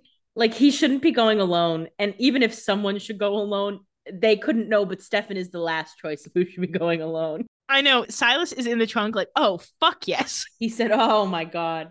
Great day for Elena to say she's in love with Damon. So I said, these people help me out every day. Damon says, right. And he starts to go inside. And Stefan says, hey, Damon, I'm not happy about Elena, but I'm not happy for you either. I just want you to know that. That was very sweet. Yeah, that's pretty much as sweet as I would expect him to be. More sweet than I would expect him to be, because I would have been mean. Yeah, it's raw right now, but Stefan still takes time to be nice. And Damon says, thanks, brother. And he goes. Then we go to the cave where Bonnie's doing her spell. We check in there. Jeremy finds Bonnie and he says, I needed to see you. And she says, well, I need to close the veil. Hybrids, hunters, blah, blah, blah. He says, yeah, I get it. I'm ready. I just wanted to be with you when it happened. He said, fuck my sister. Yeah. And Bonnie says, did you and Elena? And he says, I can't say goodbye to her. We said no tears and I left her a letter she'll find when this is all over. I'm ready. Now, this is so fucked up because, first of all, you said no tears. She said, no, crying is actually very good for me. And remember the last time that you died without saying goodbye? Do you remember how she handled that? Yeah. It was bad. But whatever. Obviously, it will end up not mattering. Bonnie starts her spell to close the veil. And then we start seeing people disappear. We go over to the Salvador house. Rick is looking out the window and he's like, moon's full. And Damon says, yeah. And Rick says, hey, where's Elena? And Damon says, oh, she went to go find Bonnie and Jeremy. She's worried about the time. She should be. And with good reason. And Rick smiles. And he says, hey, you got the girl, man. And Damon says, I got the girl. They're smiling. Because Damon's like in disbelief. Because this has never happened for him. He said, no one has ever picked me over Stefan before. Rick says, now don't screw it up. And Damon says, well, with you looking over my shoulder, how can I? Rick disappears. I was in pain because I was like, well, Rick's going to make it through this somehow. And then he left and I was like, no. You really thought Rick was going to stick around? I did. I really did. Do you think there's a chance that Rick can still come back from the dead, or do you think he's... Yeah. And I'll say 2 words. Shadow self. I don't know how that can apply to Rick, but I'm going to pretend it can. Okay. Just like I pretended the veil could apply to Rick and it did. So here we are. It's the same delusion. It's a new ingredient. New formula. Then we go over to the road. Lexi's riding in the car with Stefan, and Lexi says, New York? And Stefan says, too close. She says, Vegas? He says, too touristy. And she says, look, I know you think I'm joking, but you are leaving. You just graduated for the millionth time. It's time to start living your life. Which she's right about that. Yeah, she's like, you need to stop going to high school. She's like, move to a new place and don't go to high school there. I can't believe I have to say that. Stefan says, well, what if Elena was the one? And Lexi says she was. And she will always be an epic love. But contrary to popular belief, there are actually multiple ones, especially for a vampire. And she's so right for that. I know, she's so right. It's like, dude, you're Y'all are immortal. You think this one teenager was the only person you'll ever love? Come on. Be serious. Lexi says the only way to find another one is to let go and move on. And then Stefan says, I've never been to Portland. And then he looks over and Lexi has disappeared. And he says, okay, see you, Lexi. Lexi said, I'm out of here. Yeah, Lexi says, Portland. She said, I'm out of there with that suggestion. Moving to Portland, are you even trying to be happy? Then we go over to the boiler room. Elena comes in and she says, hey, Bonnie and Jeremy, you guys here? They're not, but Cole is. Cole appears, and this time, he only puts in one quip. He says, well, well, well, speaking of unfinished business. And then he starts to fight, and he attempts to kill her pretty fast. Yeah. But unfortunately, not fast enough. He disappears. I know he like gets on the other side and he's in this room and he's like swinging at her. Of course, she can't feel it because he's on the other side, but he's pissed. He's swinging. Punching the air.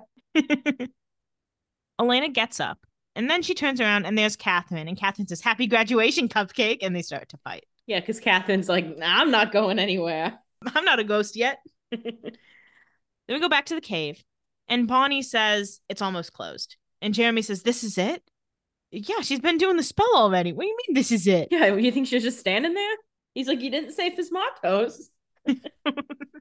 He says, there were a million things I wanted to say to you, but now nothing seems quite right. And Bonnie says, then don't say anything. And they kiss. Yawn. I'm sorry, after a Clairline and a Delena scene, I cannot be forced to care about this couple. I can't. Yeah, I can't. I mean, I'm engaged in these because I like Jeremy and I like Bonnie, but I can't. Like, it's like, okay, if you guys want to kiss, sure. Do what makes you guys happy. I really don't give a fuck. Yeah. Then the candles go out. But Jeremy steps back and he gasps. Which we haven't heard anyone else make a noise. Yeah. And he says, what's happening? And Bonnie says, oh my God, it worked. She's like, I did a spell that brought you back. I didn't think it would work, but I closed the veil and you're still here. Yeah, because she tried the same spell because she's like, what's it going to do? Kill me again? Yeah, literally. He says, I'm alive. And then she smiles and cries. And she touches him. And they're so happy. They're celebrating. And then he says, hey, hold on just a second. I can't feel your hand. Why can't I feel you? And she says, it's okay. And he says, what did you do? And he's like, this doesn't seem okay. This seems like you're a ghost, I fear.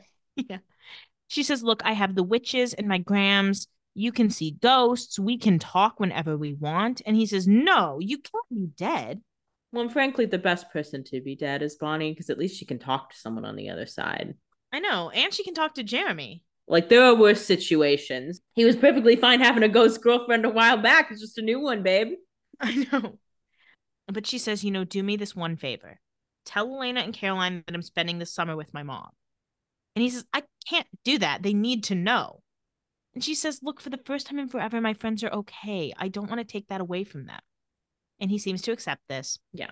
She walks away and then she looks back and she says, I'm going to be okay. I promise. And she goes with her Grams and they walk off into the distance.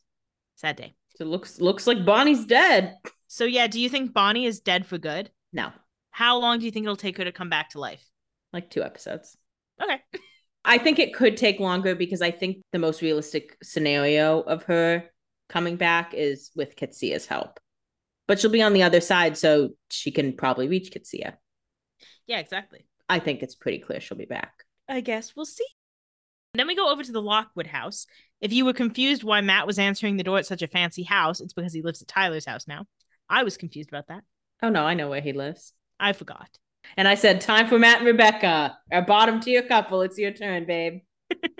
You guys earned it. You guys are below Bonnie and Jeremy. How's it feel? Rebecca knocks on the door. Matt answers. He says, what are you doing here? She says, I just wanted to see if you were okay. Rough day and all. And Matt says, thanks. I'd invite you in, but I promised Tyler I was going to keep this a low vampire zone.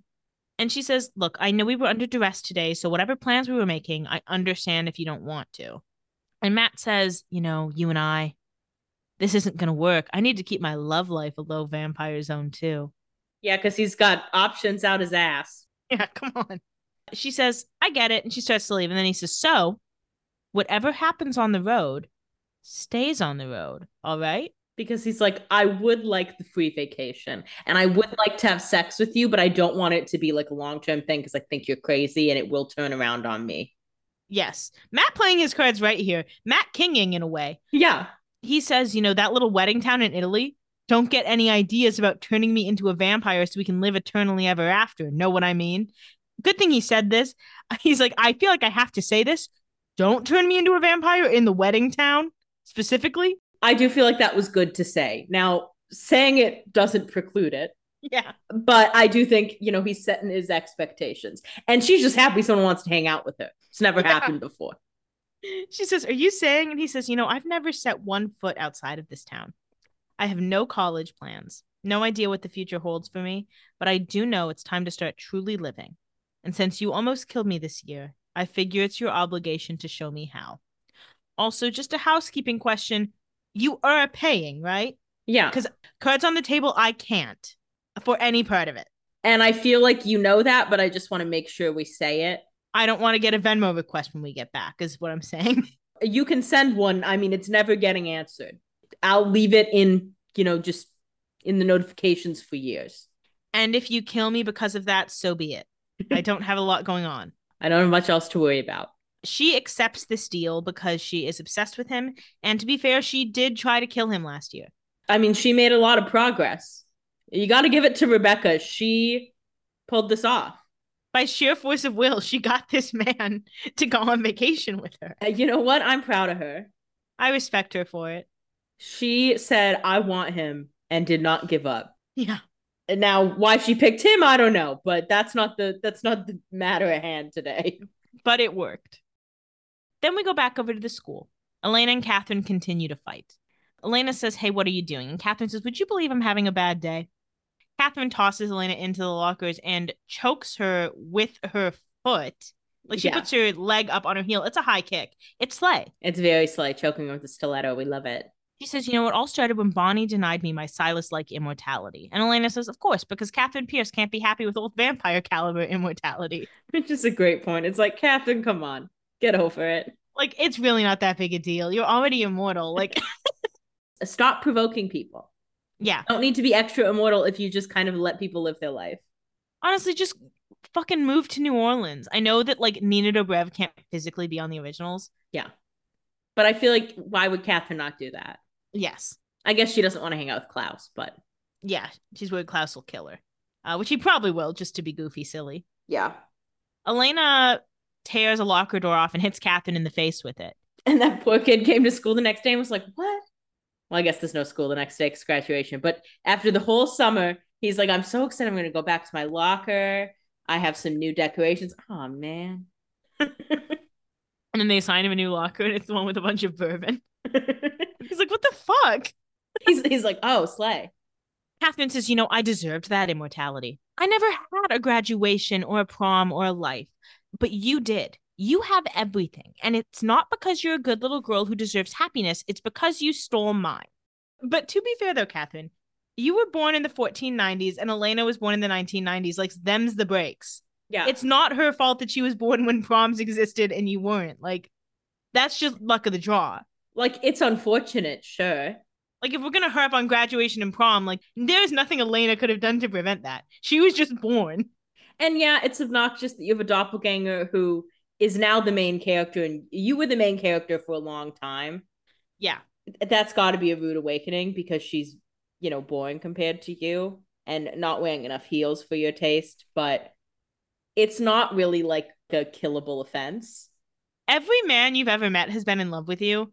Let go of Stefan and Damon. And also because she doesn't even want Stefan. Like the brother you want is still up for grabs. Which, she's not necessarily kept up with the love triangle as a whole, but like, you didn't want Damon. Like, you're good. Yeah, it's like, okay, girl, it's really not that serious. But Catherine is not always known for, well, I guess that's the thing, is she's usually known for being pretty rational. Yeah, this is much more of a Rebecca vibe from her. Yeah, the breakup's really hitting her. What was Elijah doing to her? What was Elijah slanging? I know Elijah was laying it down, bitch. She's like you with Elijah. He comes on screen, she said hurt eye emoji. Yeah, she literally does. Elena says, okay, hold on. I stole your happiness. You literally killed my brother. And Catherine says, okay, yeah, I'll admit that was nasty.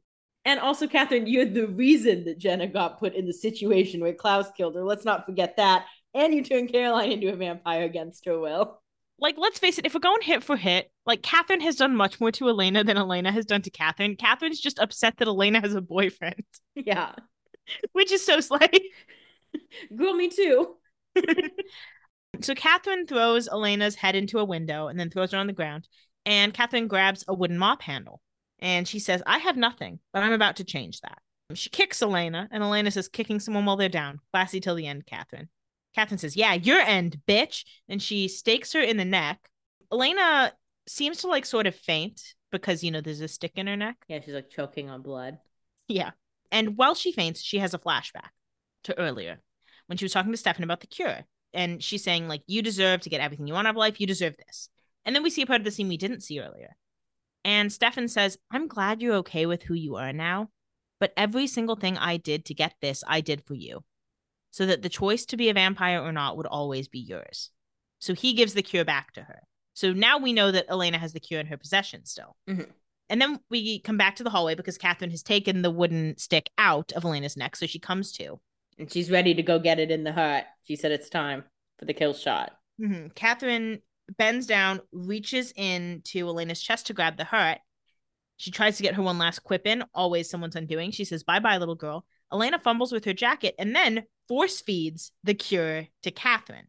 My jaw dropped. She puts it in Catherine's mouth. We hear the glass shatter and we see the liquid in the cure, like in Catherine's mouth. And then Catherine passes out next to Elena. And Elena says, have a nice human life, Catherine. She slayed there. Look, when Elena slays, she slays hard. Yeah. This was iconic move. And I have to say, before it was revealed Elena had the cure, I'll tell you where I thought this scene was going. I thought, because, it's clear Bonnie's somehow coming back. Yeah. So I kind of am like, if people die, we can get around that a little bit. So I thought Catherine was fully going to kill Elena and try to take her place, which would have been a good guess for the end of the episode. Yeah. Even though in my mind, I was like, that's never worked. Catherine cannot fake Elena for that long. She can do it for a while, but like Stefan usually catches her. And she can do it for some people, but I think, especially given since Elena has just confessed her love to Damon, it will be harder. Yeah. But that's where I thought it was going for a bit. Yes. It's iconic that they use the cure on Catherine because I think, and we touched on this when we were talking about predictions about the cure, you mentioned something like, it doesn't make sense for someone who wants the cure to have it. It's more likely that it's going to be force-fed to someone. You said that at the time. Don't know if you remember that. Go me. Slayed that one. Slay. It's just more dramatic tension. And Catherine is kind of the best person to get it because she is the one who wants it literally the least. Yeah. Like, I know she's mad. So knowing now who has the cure, does that change any of your theories about what exactly the implications of taking the cure are? How do you think her life's going to be? Do you think there's going to be some side effects? The obvious question with it being Catherine is, wouldn't Catherine just try to turn back into a vampire? And I'm going to guess the cure makes that unlikely because it's boring if she can just immediately turn into a vampire. Mm-hmm. But it's also like, why would she try that? And if she tried it, she'd just die, you know? Mm-hmm. So I do think there's also, given Catherine's motivation here of like, Elena stole my life, like there may be a part of her that's like, you know what? Let's give the human thing a try for a while. Elena pulled it off somehow. Maybe that's what I meant to do for a bit. I mean, I do think if she could, she would just kill Elena, but unfortunately that just got a lot harder for her. Yeah, now that Elena's a vampire and she's a human. And she hasn't been a human for 600 years. So she's not going to be used to it. Yeah. It's going to be a very big change for her. There's going to be some growing pains. Do you think she'll stick around in Mystic Falls, or do you think she'll go somewhere else? I think she'll stick around in Mystic Falls for a little bit. Because it's more interesting for us as the audience. It's more interesting for us to see it, but it's also like, I think she'll have a harder time running away from things when she's not a vampire. Because, you know, Catherine's the type, like, do you think she's paid for anything in years? No. She's not signed a lease in years. Like, I think, frankly, she's not going to know what to do. She doesn't know how to do anything without compulsion. Like, she hasn't built a credit score. Yeah. She doesn't know how to drive. She doesn't have a job. Like, at that point, it's like, I might as well stay at the Salvador house because what else am I going to fucking do? Yeah. And I'm no longer a danger to them. And also, you know, it's typical Catherine. She's not a danger to them, but, you know, Stefan, quote unquote, will be there and she can still ruin Elena's life as a human. Yeah. It's easier as a vampire, but she can still mess with a lot as a human. Yeah, she can still be a bitch. She can get pregnant out of spite now. Yeah. It's a classic move. And so this scene, already a huge, big dramatic cliffhanger for the show, would have been a fine way to end the episode. But we're not done. We're not done here. We go over to the quarry. Stefan arrives. He's got the trunk open. He takes the body out of the trunk, but he's a little suspicious. When he takes it, it's moving a little more than usual. Like, you can clock it. It sounds more like a bag of bricks than like a statue. And they didn't take my, you know, suggestion of taking the pickaxe to him. So I know that that's not the situation. Stefan opens the bag and a bunch of the stone pieces are broken. And he says, okay. Just doesn't even look like a body anymore. It just looks like a bunch of random pieces of cement. Yeah, and basically what we find out is he like broke out of the casing. And then we hear Elena's voice and it says, don't bother. I'm not in there. He appears as Elena. And Stefan's like, oh my God. Stefan says, can we do another one? Can it not be Elena? I can't look at you. But Silas, if he's one thing, he's a menace. So Stefan says, Silas, you were stone. Like they saw you. The spell worked. And Silas says, yeah, that's the funny thing about spells, is that they are bound by nature and nature demands balance. So every spell has a loophole. The spell that turned me into stone was bound by a witch, a living witch. And so when that witch died, the spell broke, which is even funnier, which means like Silas has been laying in that trunk completely still for like 24 hours waiting to make his move. Yeah. He's like, I just need Stefan in the car. Again, one thing about Silas, he's patient. Yeah. He could have rushed out any day and gone and messed with graduation, but no. He said, this isn't my day. Yeah, he could have run and killed all of them today and they wouldn't have even noticed. But no, he said, I'm going to be patient. Something will present itself to me. Yeah. Stefan says, but Bonnie's not dead. And Silas is like, well, I have some bad news for you, King. Silas says, well, it doesn't matter, does it? Silas just pushes past that because he's like, I have nothing to say about Bonnie. And Silas says, and here's where the mystery of me comes full circle. I created the immortality spell 2,000 years. So he created it, not Ketsia, as we've been led to believe. Mm-hmm. He says, I could never die. So nature needed to find a balance, a version of me that could die, a shadow self, a doppelganger. This is background to doppelgangers. Yeah. And Stefan says, so this is your real face, Elena's face. He says, you're another one of them. Because that is a fair thought, because we don't know how the Petrova doppelganger line started. And it's the only doppelganger at this point we've ever heard of. Yeah. But then Silas says, not exactly. And then in the window of the car, we can see his face has turned into Stefan. And at this point, I'm confused. I'm like, what is happening to me? You're like, what the fuck?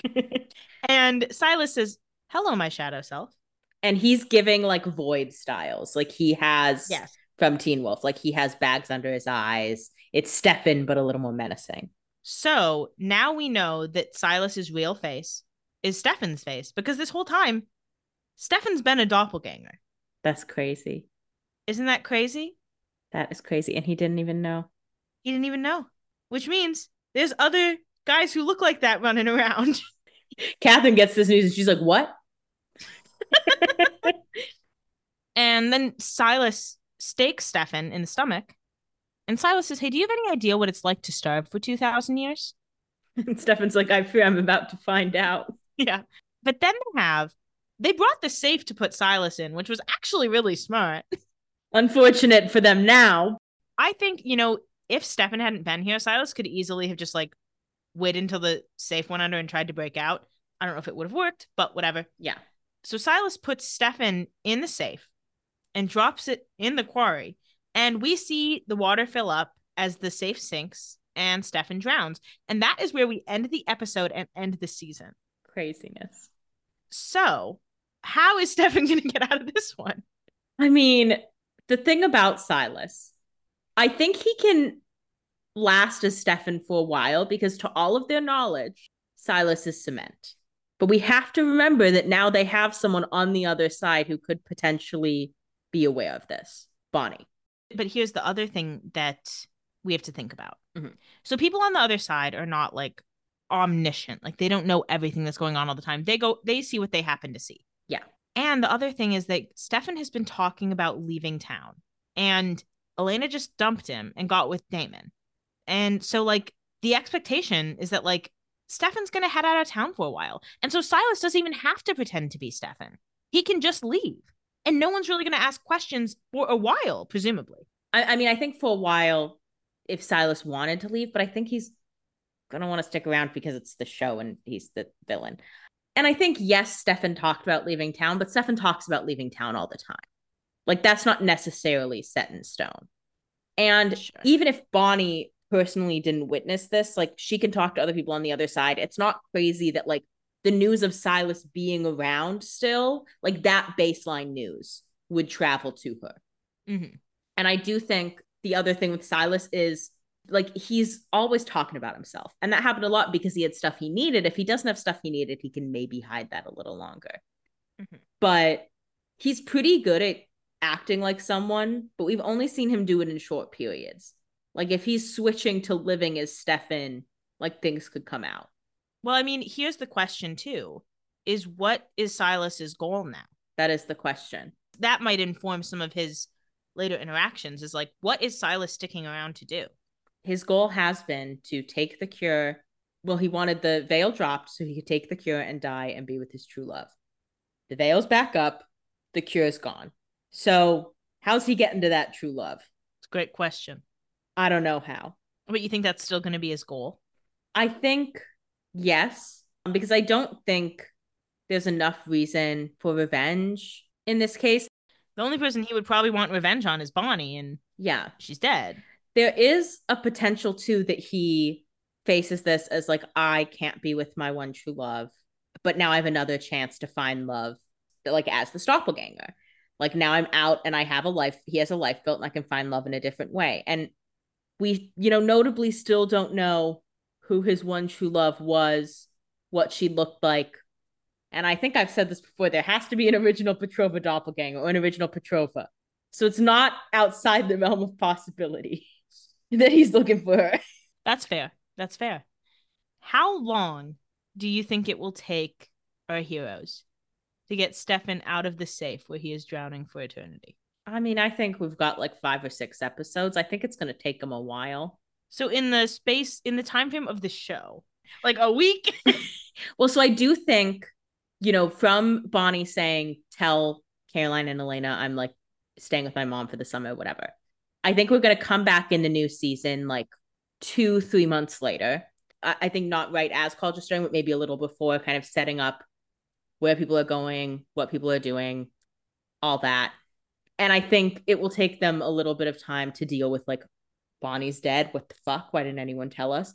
And then also get to this like realization about Stefan. So I think it'll be another in like, I think like 6 months total he'll be in this safe.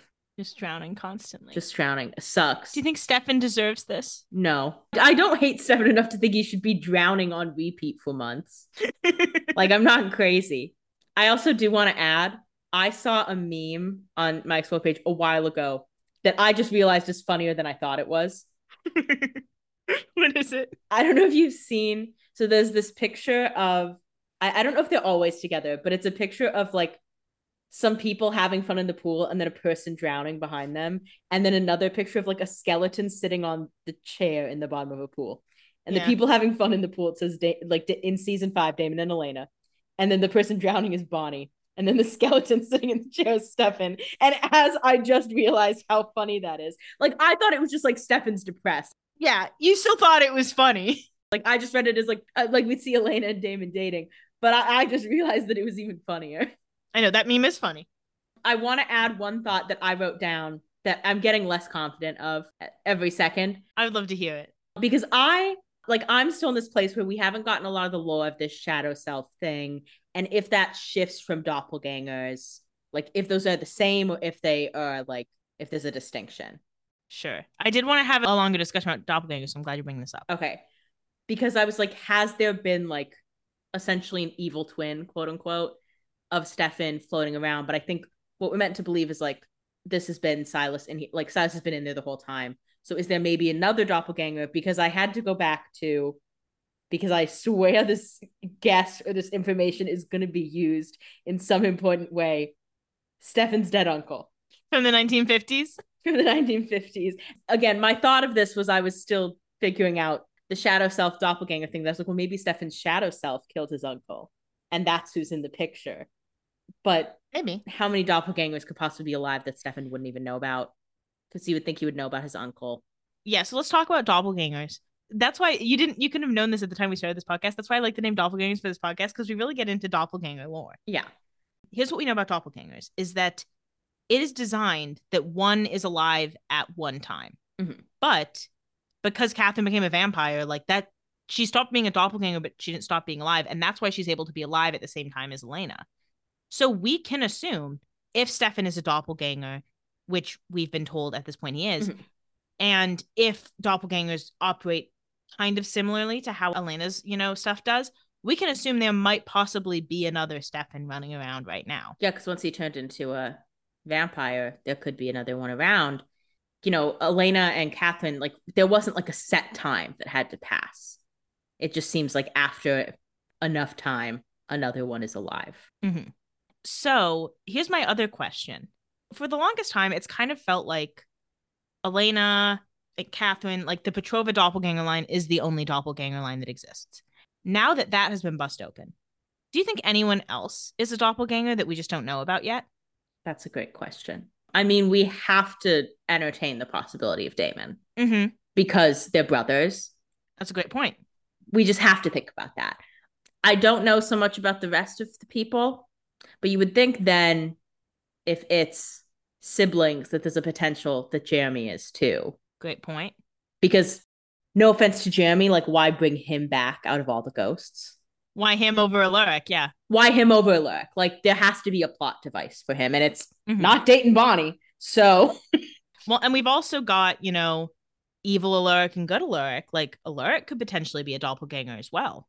Yeah, and this divide between like, we've kind of talked about doppelgangers in the sense of like they are opposed because it's like, why are two people who look the same up and moving at the same time? And that's why this kind of like Catherine's the evil one, Elena's the good one. Like there doesn't have to be an evil and a good one, but you have to just like the way balance works, like if they're both alive at the same time, like they are going to be opposed in some way. Yeah. So that kind of evil good divide between doppelgangers, I think, is something that must be common. That's a great point. So let's move into season 5 predictions. Mm-hmm. What do you think we're going to see? Do you think we're going to see death, returning characters, plot lines? Now we have Silas as kind of this main villain. Mm-hmm. What do you see coming up?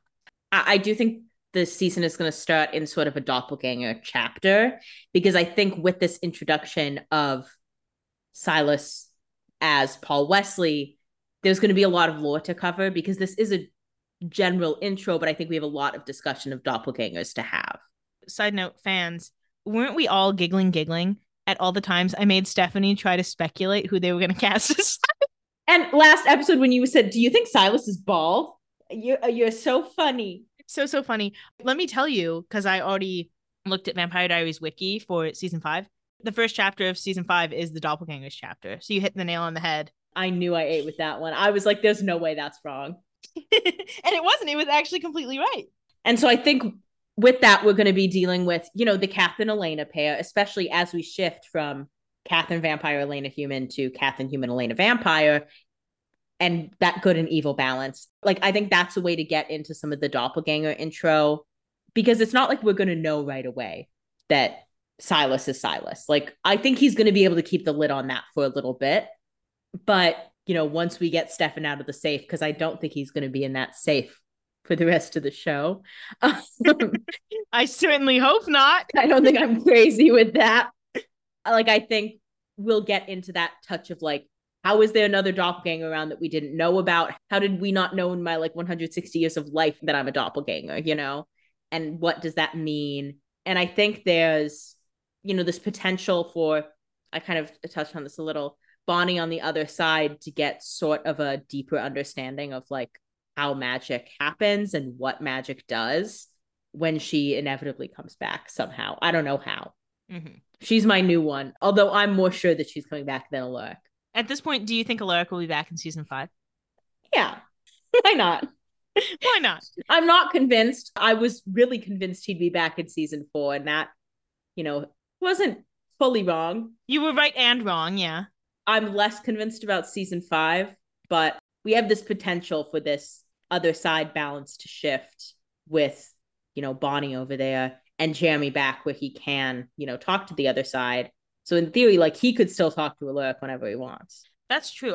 Jeremy seems to have maintained his medium capabilities, evidenced by the fact that he could talk to Bonnie. Yeah. So I think there's a little bit of that other side, real world balance. I think that kind of, like, those nature's loopholes that let Silas come out of this stone state, the loopholes that make doppelgangers exist are something that's going to be kind of the main thread. Mm-hmm. Do you think we're going to college next season? Short answer, no. Okay. I think, because I don't think they're leaving Mystic Falls, it may also be a case that we do a time jump next season. We have to, like, entertain that possibility after high school graduation. Like, I think it would be insane, but there's a chance that we come back to Mystic Falls after college graduation and Stefan's been there the whole time. He just spent 4 years drowning in the quarry. And Silas was just quiet for 4 years? Or I guess maybe he took over. I don't think it's going to happen, but we have to consider that possibility. There's no way Caroline's not going to college in some way or another. But there's also this point of, like, if you're a vampire, you can go to college anytime. Like, you don't need to get it done. Mm-hmm. And you don't even really need to go. I think Caroline would like to go for, like, the experience of it. But I also think when Elena and Caroline inevitably find out that Bonnie's dead, that's going to put a damper on their triple dorm room idea. Yeah. Every season, we meet new characters. Do you think we'll be meeting new characters in season 5? And if so, what kind of characters do you think we'll meet? I think there is a potential for new characters in some sort of college setting. There's the university near Mystic Falls that Shane was a professor at. They could make a choice there. That opens up the possibility to new people.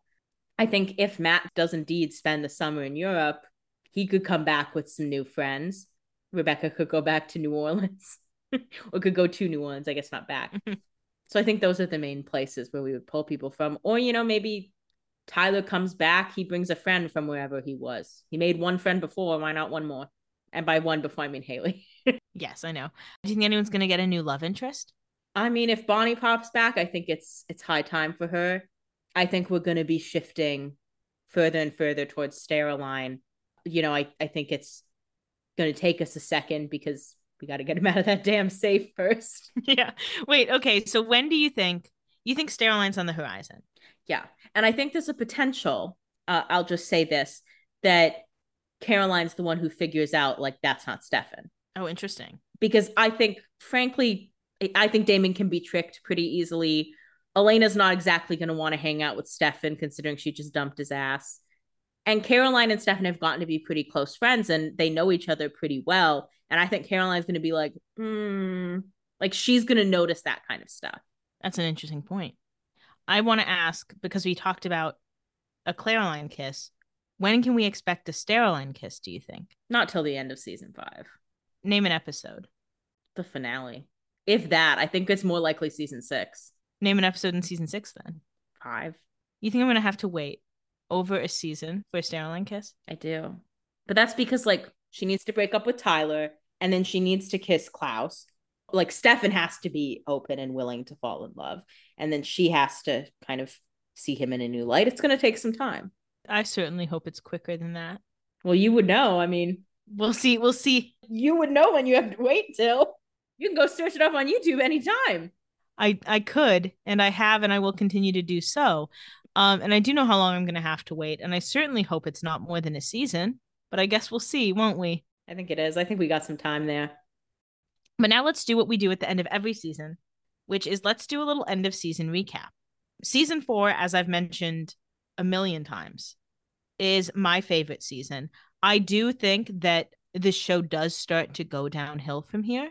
It's okay. It's season 5. That happens with every teen drama. I know there's only so long we can sustain it.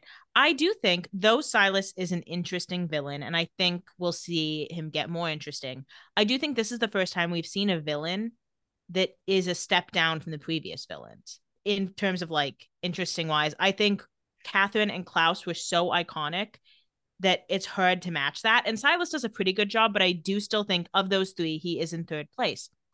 But I will say we're not out of iconic villains. There are still iconic villains to come on this show. But Klaus is just above and beyond iconic in a way that it would be impossible to meet. And I will warn you, we do start to see some not so iconic villains. Well, yeah. I already sat through Michael and Esther. I'll do it again. It gets worse than Michael and Esther. I do know, because I remember when you watched this, you told me this. Oh, no. When I wasn't like worried about spoilers. And this is like the only thing I remember. And you'll hear it and you'll be like, that's not even bad. I think at some point there's like a spell that they're outrunning is like literally the story. Like literally outrunning. We'll see. I vaguely remember that idea. Interesting. Anyway, I love season 4. We're at, to me, the highest heights. Now that we've seen 4 seasons, rank the 4 seasons in order of your favorites. Let's do that. Well, the second season's my favorite. I know that. Mm-hmm. I'm trying to debate because the 3rd season I liked, but it did feel a little less like rounded as a season. Like it felt like they got a lot of, which I think is probably what people say about season 4, but it felt like there were a lot of different things they were trying to touch on, that it felt like multiple different like arcs rather than one big arc throughout, which like this season was very much like Elena's a vampire is the big arc and everything else is kind of an extension of that. But I think it's hard because I haven't seen season 1 in a long time. Yes. But I'm going to rank season 1 last just because like it was the earliest one. Mm-hmm. The stakes have risen so much since season 1. I will say the first time you go back to watch season 1 after you've made it through 8 seasons, everything is so small potatoes. It's like Pretty Little Liars. It's like, you guys should not be stressing about this. You've got so much worse to come. Well, and I think I would feel different if I was rewatching season 1, but I think in terms of what's been fun to watch, like I'm thinking of the most recent. So I think 2, 4, 3, 1 is my ranking, but that's by no means set because again, I just think the first one is like its own thing. But I really liked this season. I liked it more than season 3 personally. I mean, and I will say about season 1, like you don't get 2, 3, and 4 without having the foundation built in season 1 as much as those are better. I think my ranking goes 4, 3, 2, 1 of these first 4. Mm-hmm. I'm not going to rank the other 4 in my ranking. Yeah, obviously. What are some of your favorite episodes from this season? Let's walk down memory lane a bit, shall we? It is crazy to think about how far back we get. Like we didn't know what the 5 was before this season. That's crazy to think about. I know. Isn't that crazy? I do think we have to, at the time I wasn't ready to see it, but I do think Stand By Me has to be one of the best ones. Oh, it's, I mean, pretty darn good. It is heartbreaking, but it is one of the best episodes of the show. as well as Bring It On, those two together, I think. What a pair. Because we really get a fun sense of Elena without her humanity on. That's just very exciting. I also loved American Gothic when they're in small town Pennsylvania. Yes. That's a lot of fun. I did love After School Special, which is when Rebecca traps them in the school when she just comes back. And of course, we have to be a fan of the Christmas episode. I mean, how can you not? That's iconic. And I mean, My Brother's Keeper. That's the one where Damon and Elena do have sex. Oh. And we realize that they are a sired. I mean, that episode is fantastic. Yeah. And I think this finale I just like really loved. This finale is a really great finale. Like The Departed, which was the finale of last season, it is very well-rounded. It gets a lot of information out, and it gets like really great cliffhangers to the point that, honestly, if I saw this and I had to wait like 6 months for season 5, yeah, I would have been inconsolable, bitch. Yeah, I would have been mad. I would be like going about my day, and I would remember like Stefan's in his safe right like now, Stefan's drowning. stuck down there. What's anyone doing about that? What is Joe Biden's plan for Stefan being stuck in his safe? At the time, it would be what is Obama's plan? Yeah, literally, what is Obama's plan for this? What is Obama doing?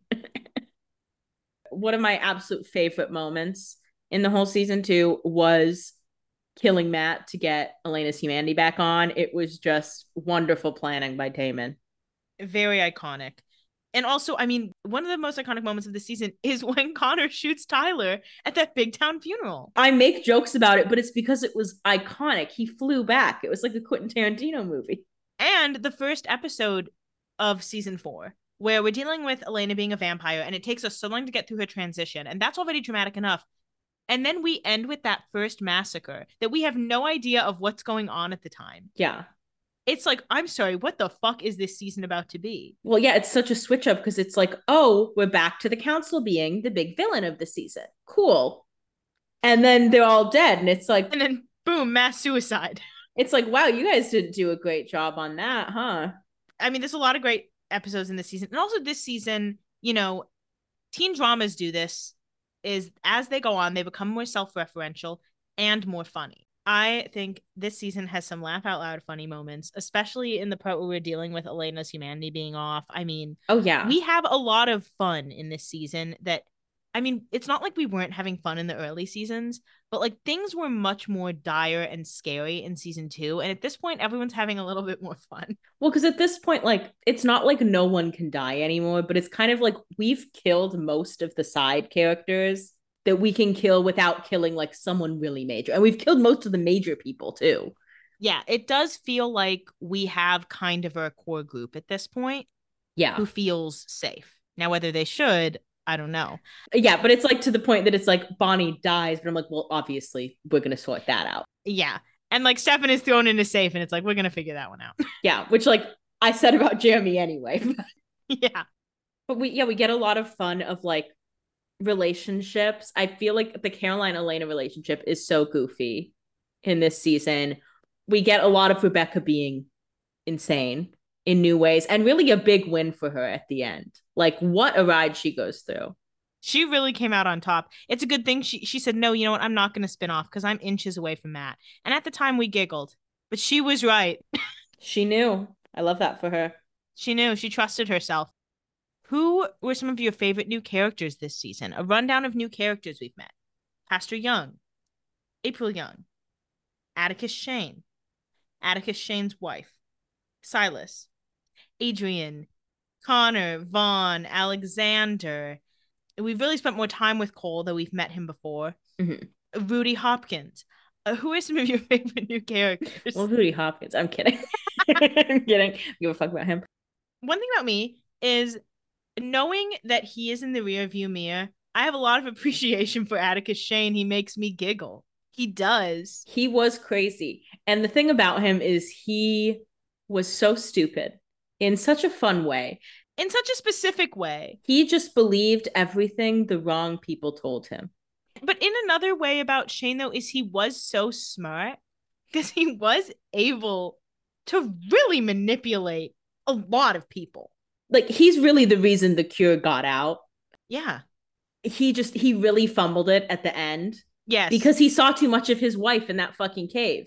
That'll do it every time. That'll get you every time. Like it got him. But he really put a lot of stuff in motion in a fun way. Though I don't like him, I appreciate what his character did for the show. And I personally love Silas. I think he is an iconic villain. I think he, in people's general opinion, falls below Klaus and Catherine. And on paper, I do agree that as a villain, he's the first time we've seen a villain not get better. But I also think he stays a pretty good level. And I do think the shape-shifting, I mean, call it shape-shifting if you want. Yeah. I think that was a really interesting tool that they used really effectively, and they made him a very scary villain. Well, I think they've done interesting stuff all through the season to kind of lead up to it, like the Hunter's Curse and being very much about mind games and you're never safe. Like Klaus was scary because it's he'll just kill people. Mm-hmm. I do think Klaus and Catherine are more iconic because they're more charismatic, but I think Silas is scarier than both of them. I agree. Because I do think Klaus and Catherine, at the end of the day, they are drawn by emotions. On one level, they're I'll kill anyone who wrongs me. But on another level, they're you were mean to me once, you wronged me. It's yeah, that's not really. Even when Klaus did body swaps, when he was in Alaric's body, you could tell immediately it was him because he was wow, this Klaus guy's crazy. And Damon said, not really. And he said, what? He immediately got self-conscious. Silas isn't wasting his time with that. Silas doesn't really care. I mean, and again, Silas's big thing is he does bring up his name a lot. But the thing is Silas is pretty rational, and he's not too proud the way that Catherine and Klaus are, in that he spent plenty of time letting Bonnie think she was smarter than him. Yeah. Klaus never wanted anyone to think they were smarter than him, even if it would benefit him for them to think that. Yeah, because he wanted to be known as more powerful. Klaus or Catherine, if they had been in stone and suddenly not been stone in a trunk, they would have gotten up right then and there.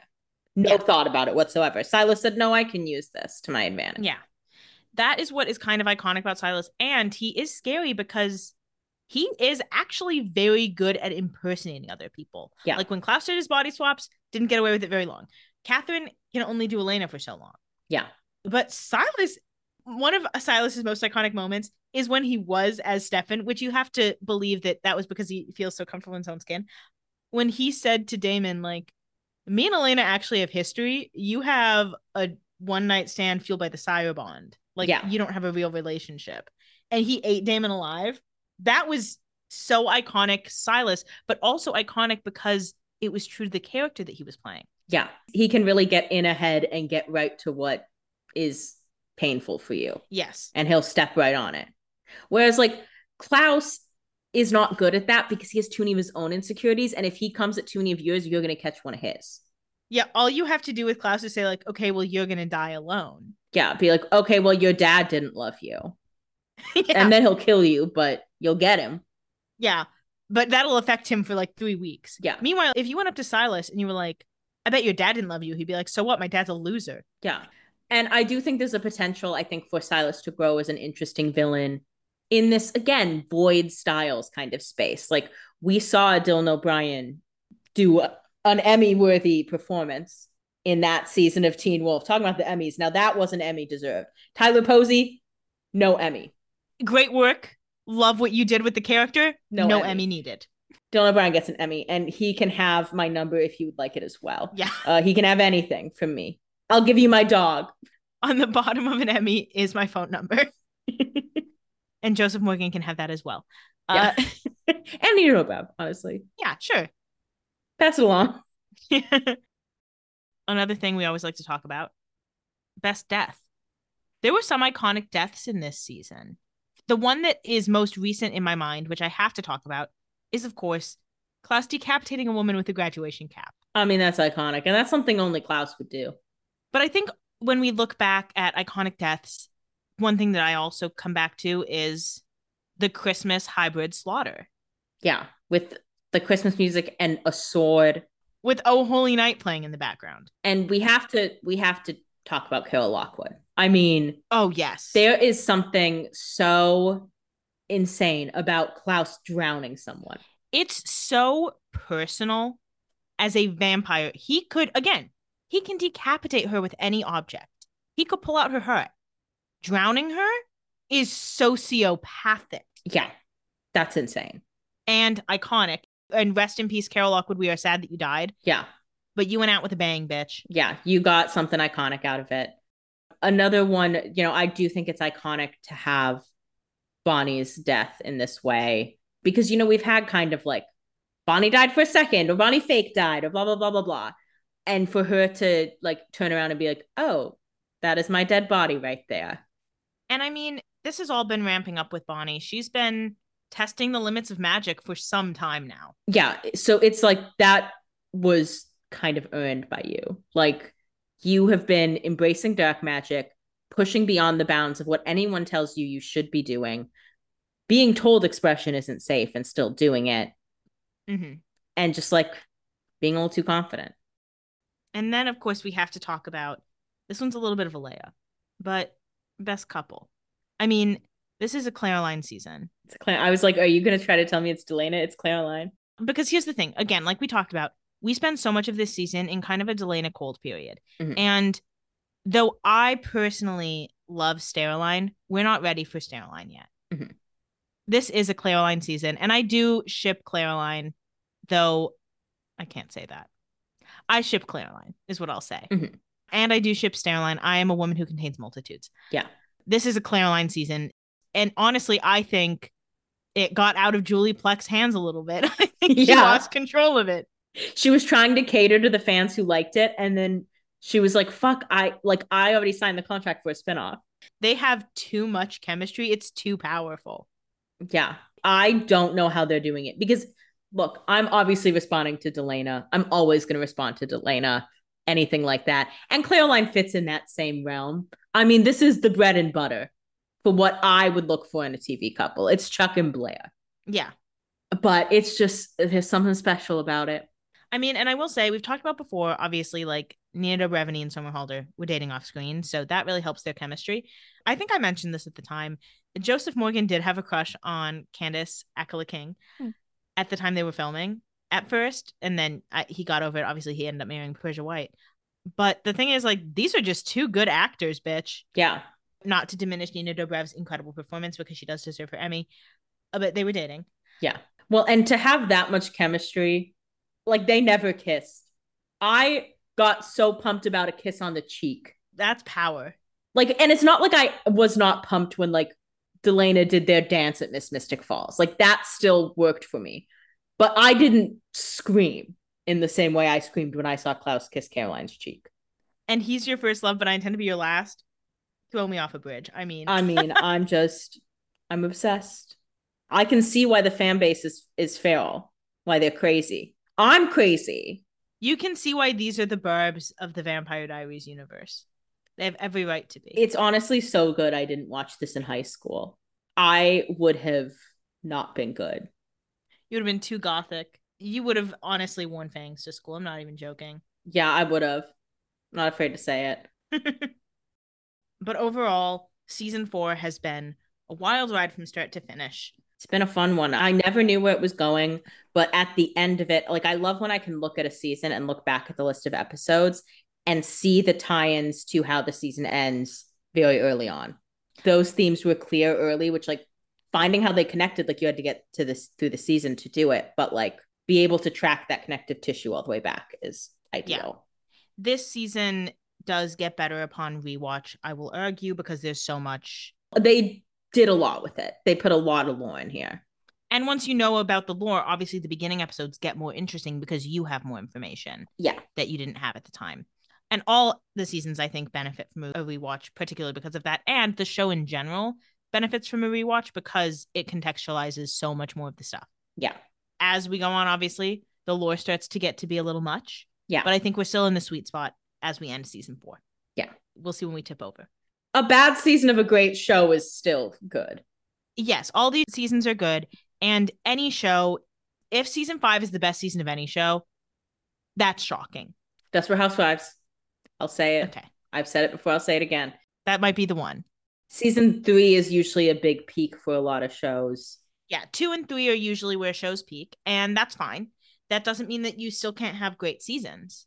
Because the peak of Pretty Little Liars was not 4 because of Ravenswood. It was 5 because of other reasons. But they still had an amazing season 7, I will argue. Yeah. So you can still get great shows. And even the bad seasons of shows can still be good. I have few complaints about the Vampire Diaries as a whole, but we'll get to them as we get to them. Well, and any of the complaints are also just because they started so strong. Yeah, I'm nitpicking because when you give me seasons 1 through 4 of this show, I can't continue to expect that quality, but now I've grown accustomed. But we're very excited to get into season 5. We will be taking a week off between season 4 and season 5 because it is Thanksgiving time, and also we want a little break. And for the suspense, we want you to experience what it was like to wait to see what happens to Stefan in that little safe. Yeah, I want you to be like going about your day and then all of a sudden be like, man, Stefan's still in that safe right now. You're just going to get a little microdose of it to make it feel real. So we'll be taking a week off after this week, and then we will be back the week after that with the beginning of season 5. And as always, if you are enjoying Vampire Diaries and or Doppelgangers, please tell your friends and give us 5-star rating reviews on Apple and Spotify podcasts. And follow us on Instagram at Doppelgangers Podcast. But that's it for this week. Until next week, goodbye, brother. Goodbye, brother.